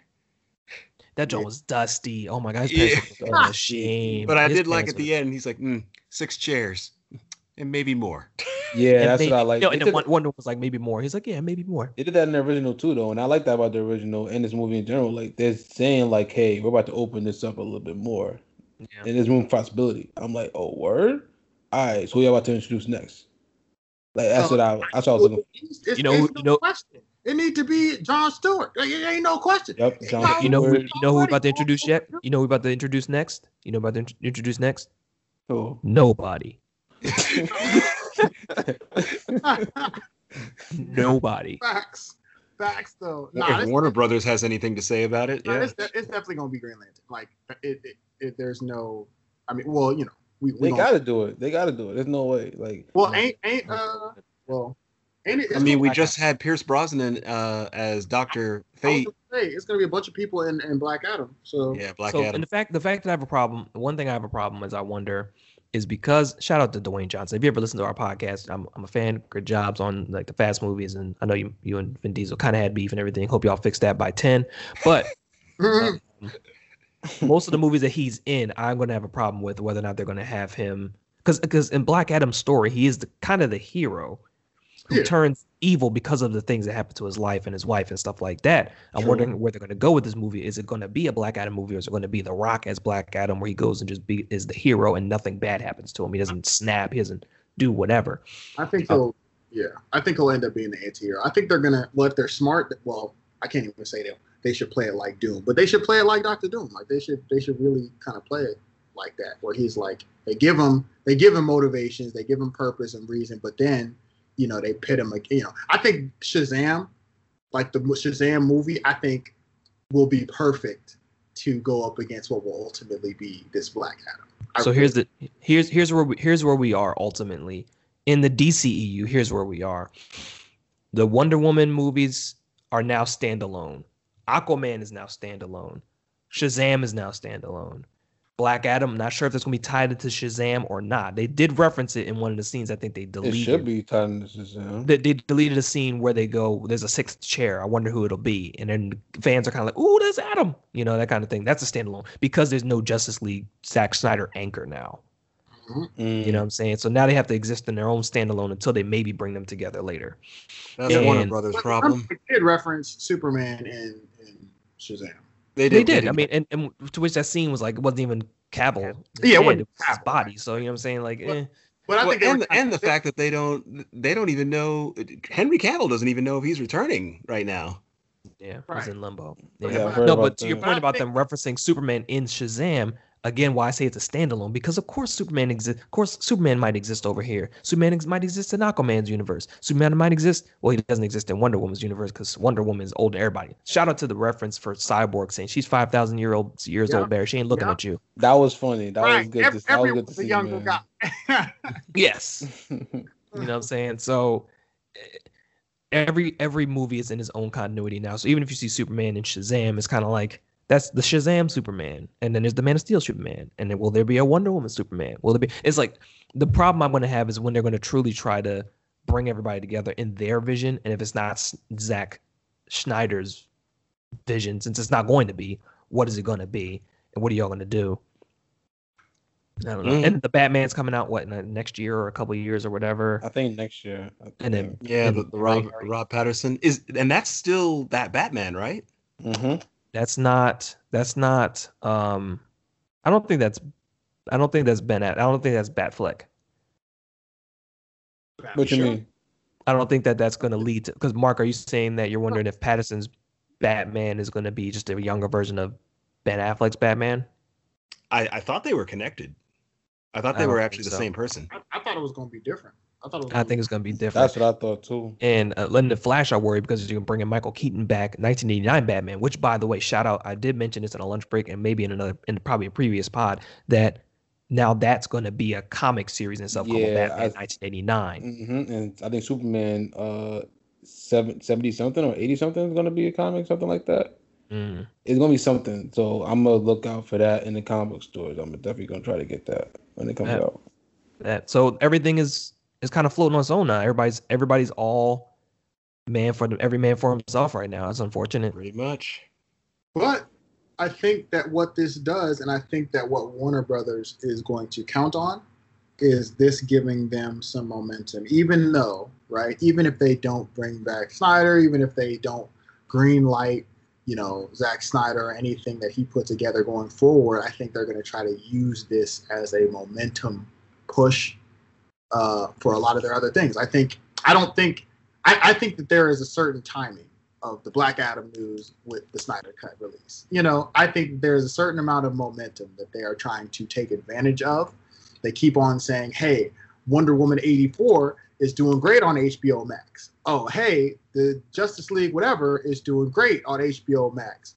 There's this Black Adam news coming out. I think that what they're going to try to do is say, hey, we can put out quality. I think for a while it was, the general catch up.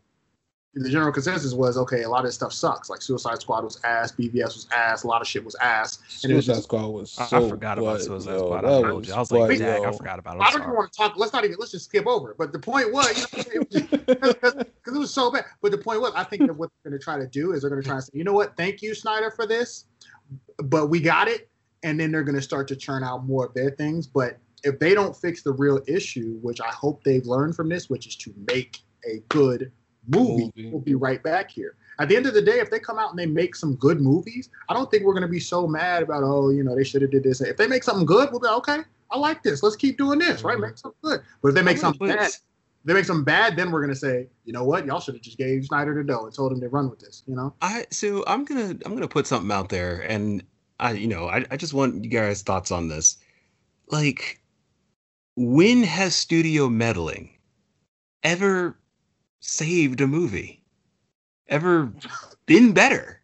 Look, barely. The things that make the movies hype are often these dope visions of these really good and educated and people who've done their due diligence, and they put the effort to get the right people, to get the right script, and they make it happen. And you can usually feel the passion through some of these projects, with the exception of Trump. You know, because the budget's there. Like, the money is there. Mm-hmm. You know what I'm saying? The money was there before. Like, you know what I'm saying? Like with whatever constraints that Whedon had, you still could have made a better movie than that. You know what I'm saying? Still could have made it way better than that. Still could have made it better. You could have a fraction of the budget. You know what I'm saying? You could make a better movie than that. I mean, with the stuff that's coming out now, fans could make a better movie. Dog. I always joke about how fans make better costumes than big budget movies. I mean, we saw with Sonic. I haven't seen Sonic yet. I need to. I mean, basically, it was more so like, I haven't seen it, but it was like when they came out the trailer, fans were like, nah, they were just outraged about it. They were like, nah, this ain't it. And they band together like, nah, we not letting this happen. And they pulled it and they remade it. Like, well, they think that some people think that was a conspiracy and they had the real design ready the whole time. Oh, wow. Well, that also brings up to the debate, and I don't want to get off topic, but that does bring the debate, like, how much say should the fans have in, Hollywood budget movies or anything. Yeah, but then again, going back to my original point, like, has there really been a movie that has been saved or, patched together because of the studio coming in and being like, no, maybe do it this way? To me, there hasn't. Because most studios are about money, and that's really what it's about. They don't. Well, I mean, directors are about money too, but like, yeah, it's money. But it's, again, I think a lot of it is the vision, and what you're trying to create and get out of some of these films. Like, I think a good example is the Ed Norton with the Hulk movie. You know what I'm saying? Like, that movie was done, I think, very, very well.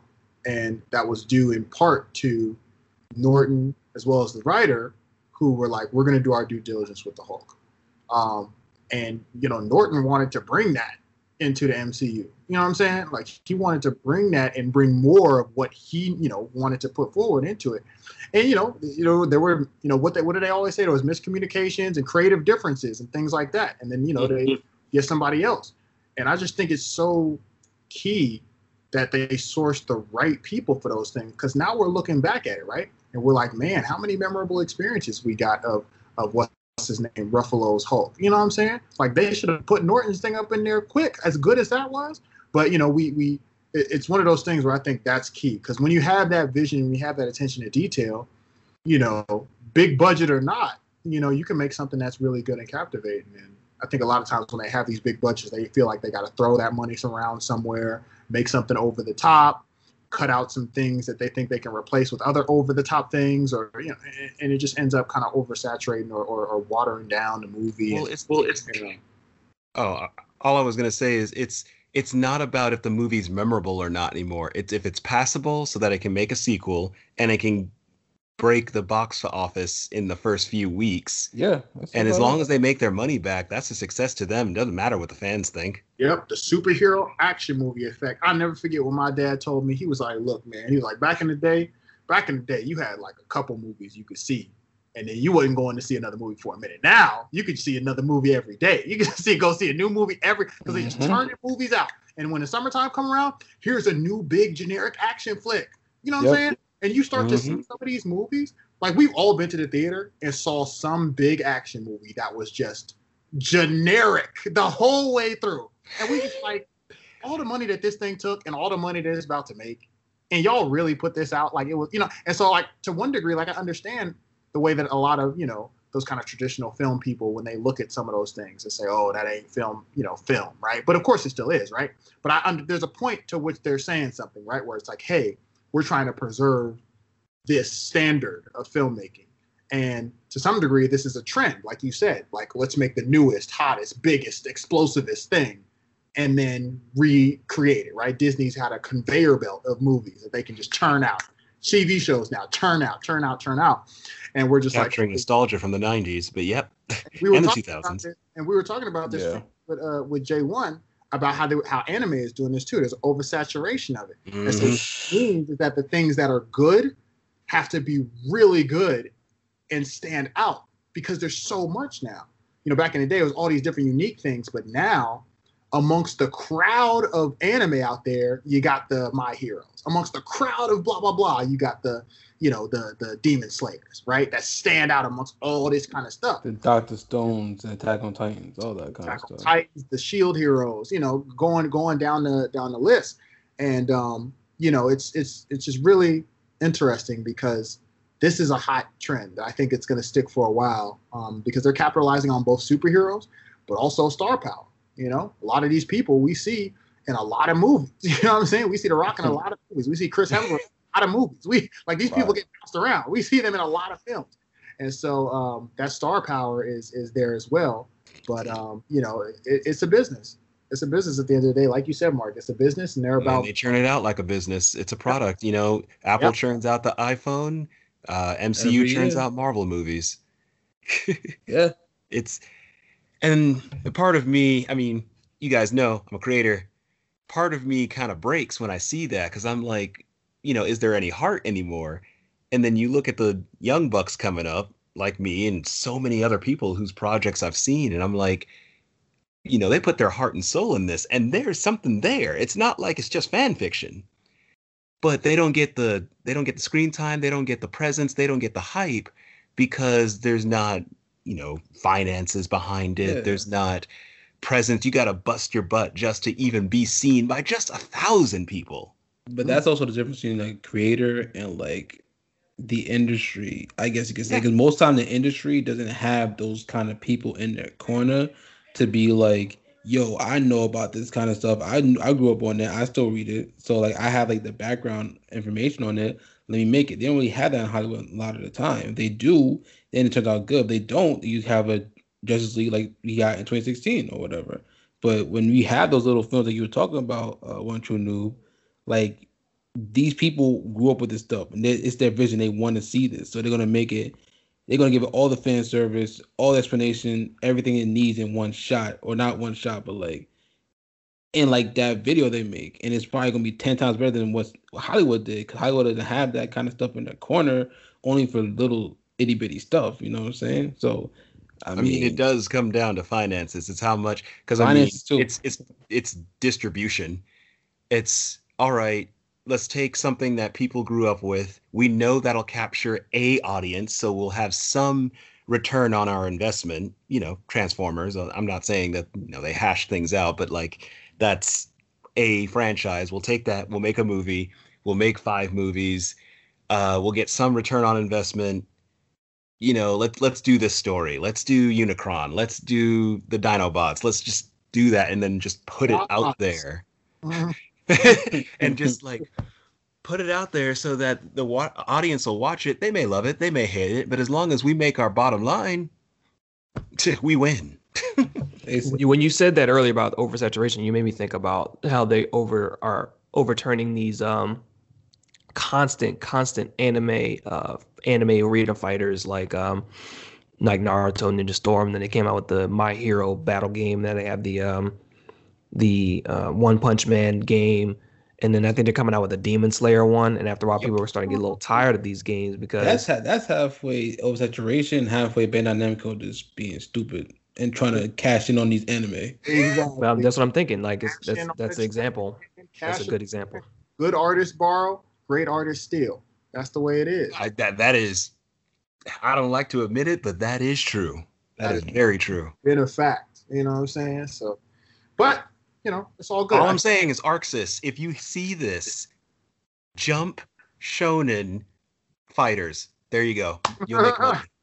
Hey man, I think what I'll it be lit. is it creates two problems. This is oversaturation. It creates two issues. Well, it creates two points. The first one is like there's all these things that you're seeing and you're just like, oh, that's like this, or oh, that's just like that. You know what I'm saying? But for the things that it makes it harder for the next thing to really stand out. But when it does, it usually is very fulfilling.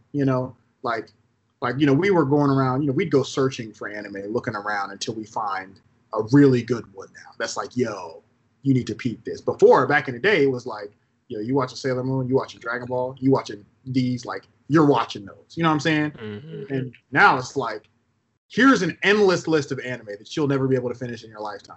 Like my backlog is still crazy with anime. It's still crazy. And that's just your backlog. Like there's literally too much right. to be able to read in a lifetime, watch in a lifetime. Like it's too much. And so you got to be particular about it. Like you can go your whole life missing out on something that could be life-changing for you. And that's crazy. I think about that with music all the time. Right. It's like what Miyazaki was saying. Miyazaki was like, yo, like there's too many people making anime based on other anime. And not enough people make anime based on the world. And I'm just like, bro, this is a fact. Like he was criticizing anime. He's like, yo, I go outside. And that's where my inspiration comes from for anime. These people today, they look at other anime, and that's how they get their inspiration. I'm just like, bro. Like we joke about like see a certain anime we see and like the person will be like, I get this, great anime, young boy, done. But well, I'm not done yet. It's already been done. Well, let me finish. The young boy gets powers from an ancient civilization, Naruto. You feel From me? an ancient sorry. That's sorry, what I thought of Black Clover when I first started seeing that. I'm like, this seems very Naruto to me. I don't know why. Bro, I love Jujutsu Kaisen, but I'm not gonna hold you. It's about 3 main characters, 2 that are men and 1 who's a woman, right? I wonder where we've seen that dynamic before. One dude, one is the main character who's possessed by a demon. The other one has spiky black hair and he's edgy and really strong. You know what I'm saying? I'm just like, we've been here before. Like, Jujutsu Kaisen is lit. No, it is dope. But I have seen it before. And then we're gonna go with the fact that, and we seen it before, and then people go, yeah, from Naruto, and we go, no, from Dragon Ball. Shut your dumb ass up. Like Dragon Ball Z, get it right. All of the big anime right now, like the ones that people reference, all of those mangaka have been like, yeah, Toriyama was like my hero. Like ever since they got Super Saiyan, they were like, oh, bet we can transform now. All right, Biju form. Basically, I'm wondering what came first, Super Saiyan or Super Sonic? Was this Sonic was 80s. Yeah, Dragon. Well, not Dragon. Dragon Ball was. Dragon Ball 86, 86. Z was 90s though. Yeah. Dragon Ball was 87. Yeah, Super Saiyan I think was 1991 or 92. Yeah. Okay. So Super Sonic was 90 in the like mid 90s with the Sega Genesis. So think about that. It was I'm pretty sure Super Saiyan came first. Yeah. So Super Sonic has 7 gems and turns golden and is invincible. I mean, Super Saiyan's not invincible. But you know what I mean. Inspiration. I'm talking about the inspiration of turning golden from 7 particular items. I mean, you know us Americans and Japanese, we love the number 7. Well, but the thing about it is Sonic is Japanese too. Yeah, he is. Mm-hmm. Oh, so. Oh, well, I mean, you got the Hadouken too. Are you trying to relate the gems like? Are you trying to relate the 7 Hadouken. like gems like the Dragon Balls and stuff like that? Yep. Yeah. So I was gonna say, I believe. Excuse me. I believe that Super Sonic came in the second game in '92, but Super Saiyan first appeared in the manga in '91. Yeah, I was gonna say it was neither 91, 92. Mm. And I'm sorry, it could be a coincidence, or it could be somebody was just talking. I'm gonna make my person golden. Oh my gosh, me too. With 7 items, from their anger. Close enough. And I'm sorry I said gems. I meant Chaos Emeralds. Sorry Yeah, the about Chaos that, Emeralds, guys. yes. They done kind of blew that whole set. Oh, I mean, The water. look at as I was saying before, look at Ryu's Shinku Haidoken and just the Haidoken, and look at the Hadouken! Kamehameha. Same hand sign. I was like, huh. Yeah. Yeah, Interesting. that's true. We all Yeah, know but- that the Kamehameha is unmatched. So We could kind of divulge into Yeah, we could. the collections of ki, like saying people like the video I watched where you thought Trunks was just doing a dope hand sign, but he actually was collecting energy really quickly to shoot that type of ball that he did. Like that was actually a Burning collection of attack. ki. That was actually a collection of ki. You know what I'm saying? And of course, in the dub we get burning attack, but apparently I think in the manga, no, it didn't happen in the manga, right? Or did it? It did. I think it happened in the manga. It just happened in didn't have a manga. name. It didn't You know, have a a lot of the name. names were localized. Right, it didn't have a name. Yeah, yeah. So Um, just talking about overset, people are like, well, where are they going with this? Surprisingly enough, we're linking this back to oversaturation of things that have been recycled, ideas of studios and people that just want to make a bank off of original ideas that inspired Yeah. all of us. Especially because the nerd is like very pop mainstream now. Well, I will say mainstream is about in terms of getting money, but like it's not like mainstream to the fact is like it's still like super cool to be this way. But like it's cool enough where like you can say it and not be like criticized for it, and like you Yeah. can still get some money like and make a living off of it. You know what I'm saying? Yeah. I'm not going to act like people don't sit there and go, well, some people's motivations for not being a nerd is for getting a partner and be like, dude, there's nerd girls now. Proud nerd Some. girls. Proud And- gamer girls. Proud like like that- anime weeb girls. Like, Look, And You that know- gaming community is split down the line right now. It's like 48% women are gamers. So like that whole thing of girls It's- not it's gamers is more- like that's a myth. it's actually more than that. It's been more than that actually, according to the It's more than 48%. yes. I think last time because what was it? It was they put out their gaming metrics every year. I forget. I wish if I knew we were going to talk about this, I came prepared with it. But essentially, they take mobile gaming into account as well, and so they actually. Okay. Well, I think it's I still have I think we can touch on this another time, but Yeah. overall, just linking it back again to trends rolling and how things happen.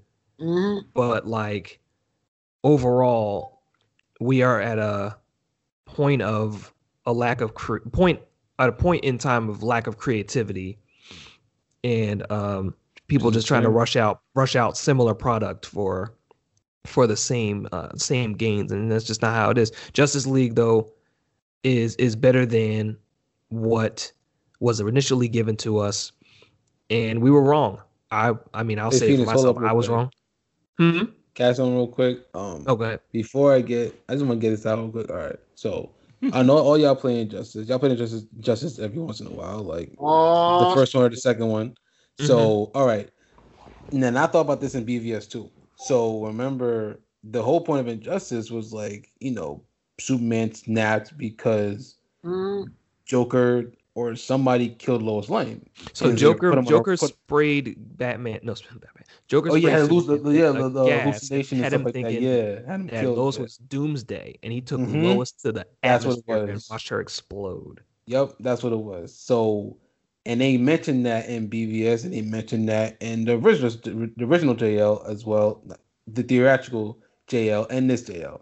Yes. So, I'm thinking like during that whole thing in Batman's dream, and like I said, I thought about this in BVS too. Do y'all think they were trying to go the Injustice route with the movie? I think I- it'd be similar. I think it'll be similar, but I think that they were going to go strictly the anti-life route. But and that was the anti-life. Oh, anti-life is probably the base. But I was thinking whenever I see that, because I wasn't big in the comic on that version. I remember the Superman animated series version where he does turn, and Yeah, that time when does. he vaporized that cop, and I forgot why he turned. He turned. He basically got. Don't No, want he to got- use the he word got- he got hypnotized, but pressurized. he was He got- basically hypnotized into Okay. I thought it was thinking black- or I thought it was brainwashed. blackmail. I thought Yeah, it was it was. blackmail or brainwash or something like that. Yeah, yeah. It was. Yeah, and he was brainwashed into thinking that he was one of Darkseid's sons. Okay. Yeah. And, I never read that one before. and see, that's why. This is the show. I think this is the show. Is that Yeah, it's animated? the animated series. See, That's original animated, but Bruce Timm? Yeah. Yes. Yes. Okay. And see, I thought my thought, just because of how deeply they kept trying to reference, him getting an anti-life equation and all that, I thought that they were just going to say, okay, he going to use that to turn Superman. That's just what I thought was going to happen. I think somehow either he's going to get Superman to offload, because of course you saw the scene where Darkseid puts his hand on his shoulder as if to comfort him from doing something he pick her bones and stuff. Yeah, I think he probably tricks him into killing on some Kratos stuff. You know what I'm saying? Like Kratos doing it, going, "What have I done?" type thing. Except you don't get her ashes put on your skin. You just have Darkseid put his hand on your shoulder, like, "Well, since you has nothing else really tying your emotions to this world, you want to let me run this joint?"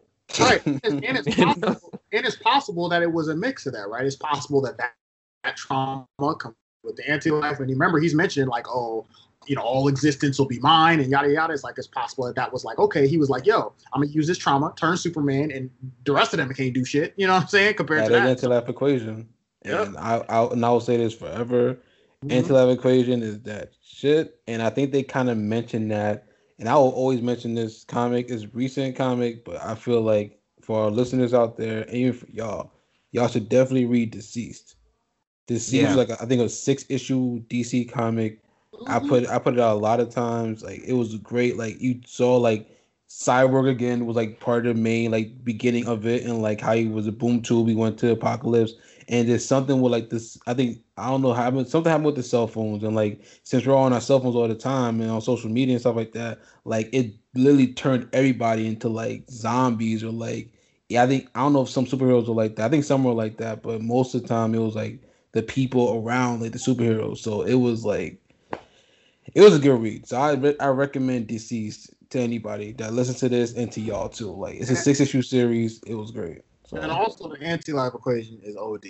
So it is. I need to understand it a little better.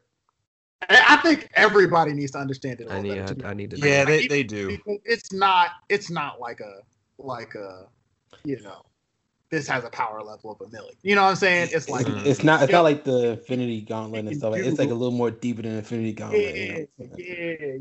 But so.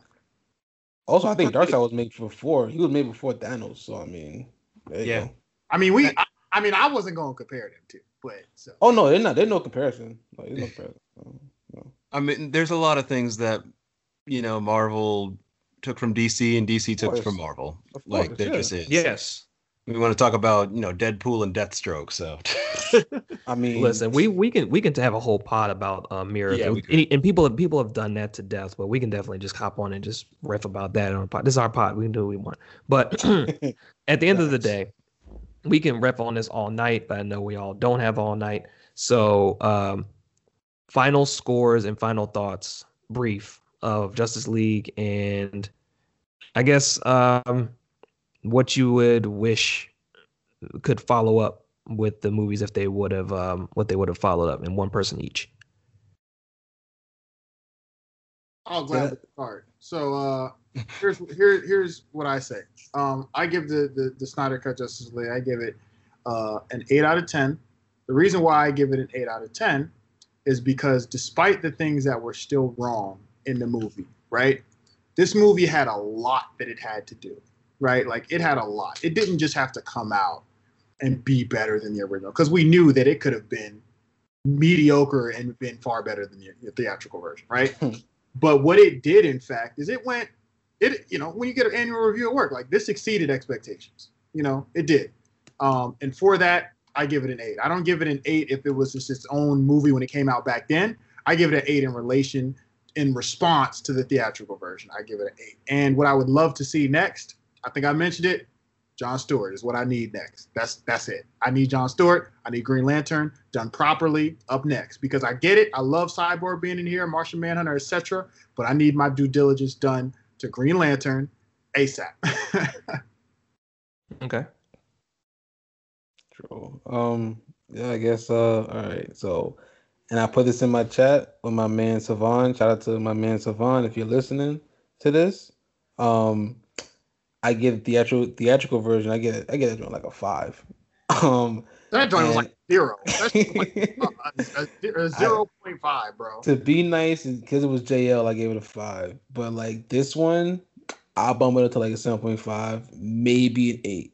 And I only say that because there are still some parts that I didn't care about. There were still some parts that the heroes were not like they're not who I wanted them to be and stuff like that in certain parts and like certain dialogue and stuff like that. So that's why I gave it a 7.5, maybe an 8. And the 8 is a stretch for me, but mostly 7.5.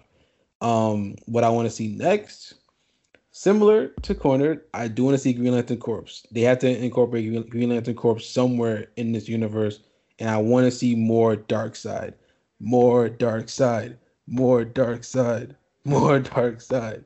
That's what I want to see. Darkseid War, Snyder Cut. Hey, So I'm WB, guessing. give Snyder the money. Just let him do what he got to do. So I'm guessing, Wavy guy, you want to see more Darkseid? I didn't get that. More Darkseid and Green Lantern Corps. That's what I want to see. It's like you say that anymore, you know. Like it's like I didn't quite catch that, you know. Right, I damn near fell asleep. It was like a lullaby. For Darkseid. More. He was over here chanting. Darkseid. Yeah, shit. Noob. Well, I mean, I think Sonny took the words out of my mouth. I would give it about an 8 out of 10. Mostly because it was the movie that needed to be made. And I don't say that because it's like the movie of the year or like the decade. This was the director's original version. This was the one that he wanted to make. He had a vision going in with Man of Steel and BVS and Wonder Woman and all of those. Like he had that vision and he got to make it.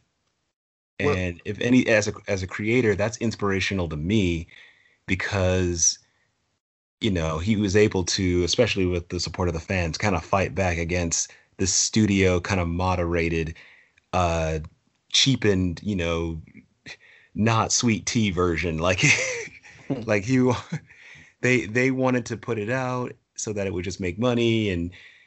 Okay, now we're got to the same place that Avengers got to, but this was actually the Avengers. This was actually the director's original vision, and he got to make it, and it flowed. And you could then finally see, kind of like how people treat the Star Wars prequels, you can finally see the entirety of what he was trying to do and what he was trying to set up. Hey, it's like in Dark Knight when they said, it's not the hero we need, but the one we deserve. Yep. That movie is something else, but yes, that's not the time. That's Great. So for me, what I would want to see going forward is honestly, I don't know how they were going to do it, but I did want to see Justice League versus the Legion of Doom. I wanted to see it a very tasteful way. Where one of the storylines they could use is the I'm going to call it the Defuse storyline, which is basically the League, the Legion of Doom takes Batman's plans to stop every superhero, and they implement that, and that's kind of how the League like gets under the Justice League's skin, and they try to take down Superman and Batman and. You know, then we can have some interleague tension. Like, you know, always in the middle movie, you got to have like, okay, we got together and we settled out our initial differences, but now can we really trust each other? That's kind of a cool thing to do because you can see Batman got the team together, but he would still have precaution. Like he'd still would try to be like, if I had to stop Superman, if I had to stop Wonder Woman, how would I do it? So I feel like that would be. Faith. That's what you do. Faith, Alfred. Faith. That's it. Faith, Alfred. Faith. Because Superman would blink his eyes before Batman's blood could rush from his head to his neck. He'd be dead. But I think that would be a great storyline to pick from and like have inspiration. So yeah, I would want to see the Legion of Doom go at it. Like that movie, I think it was Justice League Doom. That's the one you're talking about, where Vandal Savage took the plans and that's exactly it. That's exactly the movie. Shout out to how basically we referenced earlier how Wonder Woman is a warrior, and the only way that you can truly stop her is to make her run out of energy. Basically, power her out, make her fight until she can't fight no more. It's the only way you can stop her. Just shout out to that. That was funny. I think that was the funniest one, other than the Flash, you know, being stuck to her. But that's another conversation. I give the movie an 8, and not just because of the redoing. I think honestly, if we had gotten this movie first, I don't think the executives would have the same thought that they do. I think we'd still be continuing the Snyderverse. They would be trying to see what's next. They would be rivaling Avengers right now, which is kind of in its slow moment. Not saying slow, but it's got Disney Plus right now with the TV shows before the next movie, so they're in like a under tunnel thing before they come back up for momentum. They're good, by the way, but Justice League would have this momentum if they were to continue the movies and they were all Snyder related on that theme. And I was saying in the article that I wrote, shout out again to that on Fukunami.com, that the differences between the Snyder Cut and the theatrical version was that the Snyder Cut continued the vibe of BVS, whether that was good or bad. There was a vibe that these movies were going off of, and Justice League was not that vibe. Like, it was all some cartoony, really bright colors, things going on, corny. The 4 hours of the Snyder Cut carried the BVS seriousness and Man of Steel seriousness, and then Wonder Woman was kind of serious, but it's a little touch on that. So what I would like to see after these movies, and they hinted at a lot of stuff, was continue almost like Justice League Unlimited started introducing everybody else, Green Lantern, Green Arrow, the other people that kind of come into the league, and the world is their oyster. I grew up on the Justice League cartoons, so I think a lot of those storylines, although they've been done in the comics and they were just retooled, my mind goes to those things and how they would get looped in. I'm still kind of confused about where a lot of the other movies like Aquaman, where that fell on the timeline of Justice League, because it's kind of weird. But overall, like the way the origin movies would go, kind of like going back to a little bit of an origin story for everybody first, since you want to kind of do it backwards now, I guess. Like, we might as well go do like what they're about to do with the movies now, with the original, with the solo movies. So the world was their oyster after this movie, as far as continuing to expand the league and other movies and other heroes that could have come along after. But alas, I just needed Green Lantern, bro. I just needed Green Lantern. Still not hype for Flashpoint, but hey. No, I'm not either. But I can see Justice League is almost like how Endgame was. Justice League Snyder Cut was finally like close the book on that. Endgame was close the book. Anything else after this is kind of like, all right, I don't expect much else from y'all, but y'all are delivering. But Endgame finished that long book you've been trying to read over time. You stopped and picked back up again. Endgame was that. Endgame for me was like, finally close this damn book. You know what I'm saying? Like, and by the end of it too, I was like, thanks. I appreciate it. Let's close it. Yeah. So. Oh yeah, one true noob. What is the creation that you're making right now? What's that series you're making right now? I'm glad you asked. It's called the Order Sanctus. It actually has a subreddit. R the Order Sanctus, or actually, R Order Sanctus. It's the Order Sanctus. I was right. But yeah, I have a website. I have a subreddit. I have a Facebook, an Instagram on it. Yeah, it's a show where I'm just trying to create. Like I briefly alluded to when I was talking about like lack of creativity within Hollywood, but I'd love to talk about it again sometime. Yeah. Shout out to the Order Sanctus, y'all. Definitely go follow that. Get your updates on that. You know what I'm saying? But it's about to take over soon, just like we are. So be in on it early. Okay, Wavy. Okay, over here, but very much so, is very much telling the truth. So we're gonna close this out. That's a wrap, squad. Be sure to check out all of our social media at Fukuname, where you see more of us, interact with us. We posted about Justice League to drop your thoughts. If you listen to this and you want to go drop your comments, drop them right here on the pod in the comment section. Give us a lot of stars and get us up there in the ranks if you really like what you're hearing, or go check out our IG or Facebook and drop comments on the post about Justice League. Check out our website for a lot of our written content. I'm your host, Frosty Phoenix, for this pod episode. Squad closes out with your socials and all of that good stuff in order. So we'll go Cornered, Wavy, and Noob, where they can follow you, find you, all that stuff. Let's do it, man. At Sonny Burns, SaniBurns. I'm Cornered Fox of Fukuname. And look, man, if y'all come talking that bullshit, I'm going to shout you out on Sonny Says, and we got that on our IG as well. So be sure to check that out. Oh, yeah. And of course, it's Wavy God at WAVII_GAWD on Twitter and IG.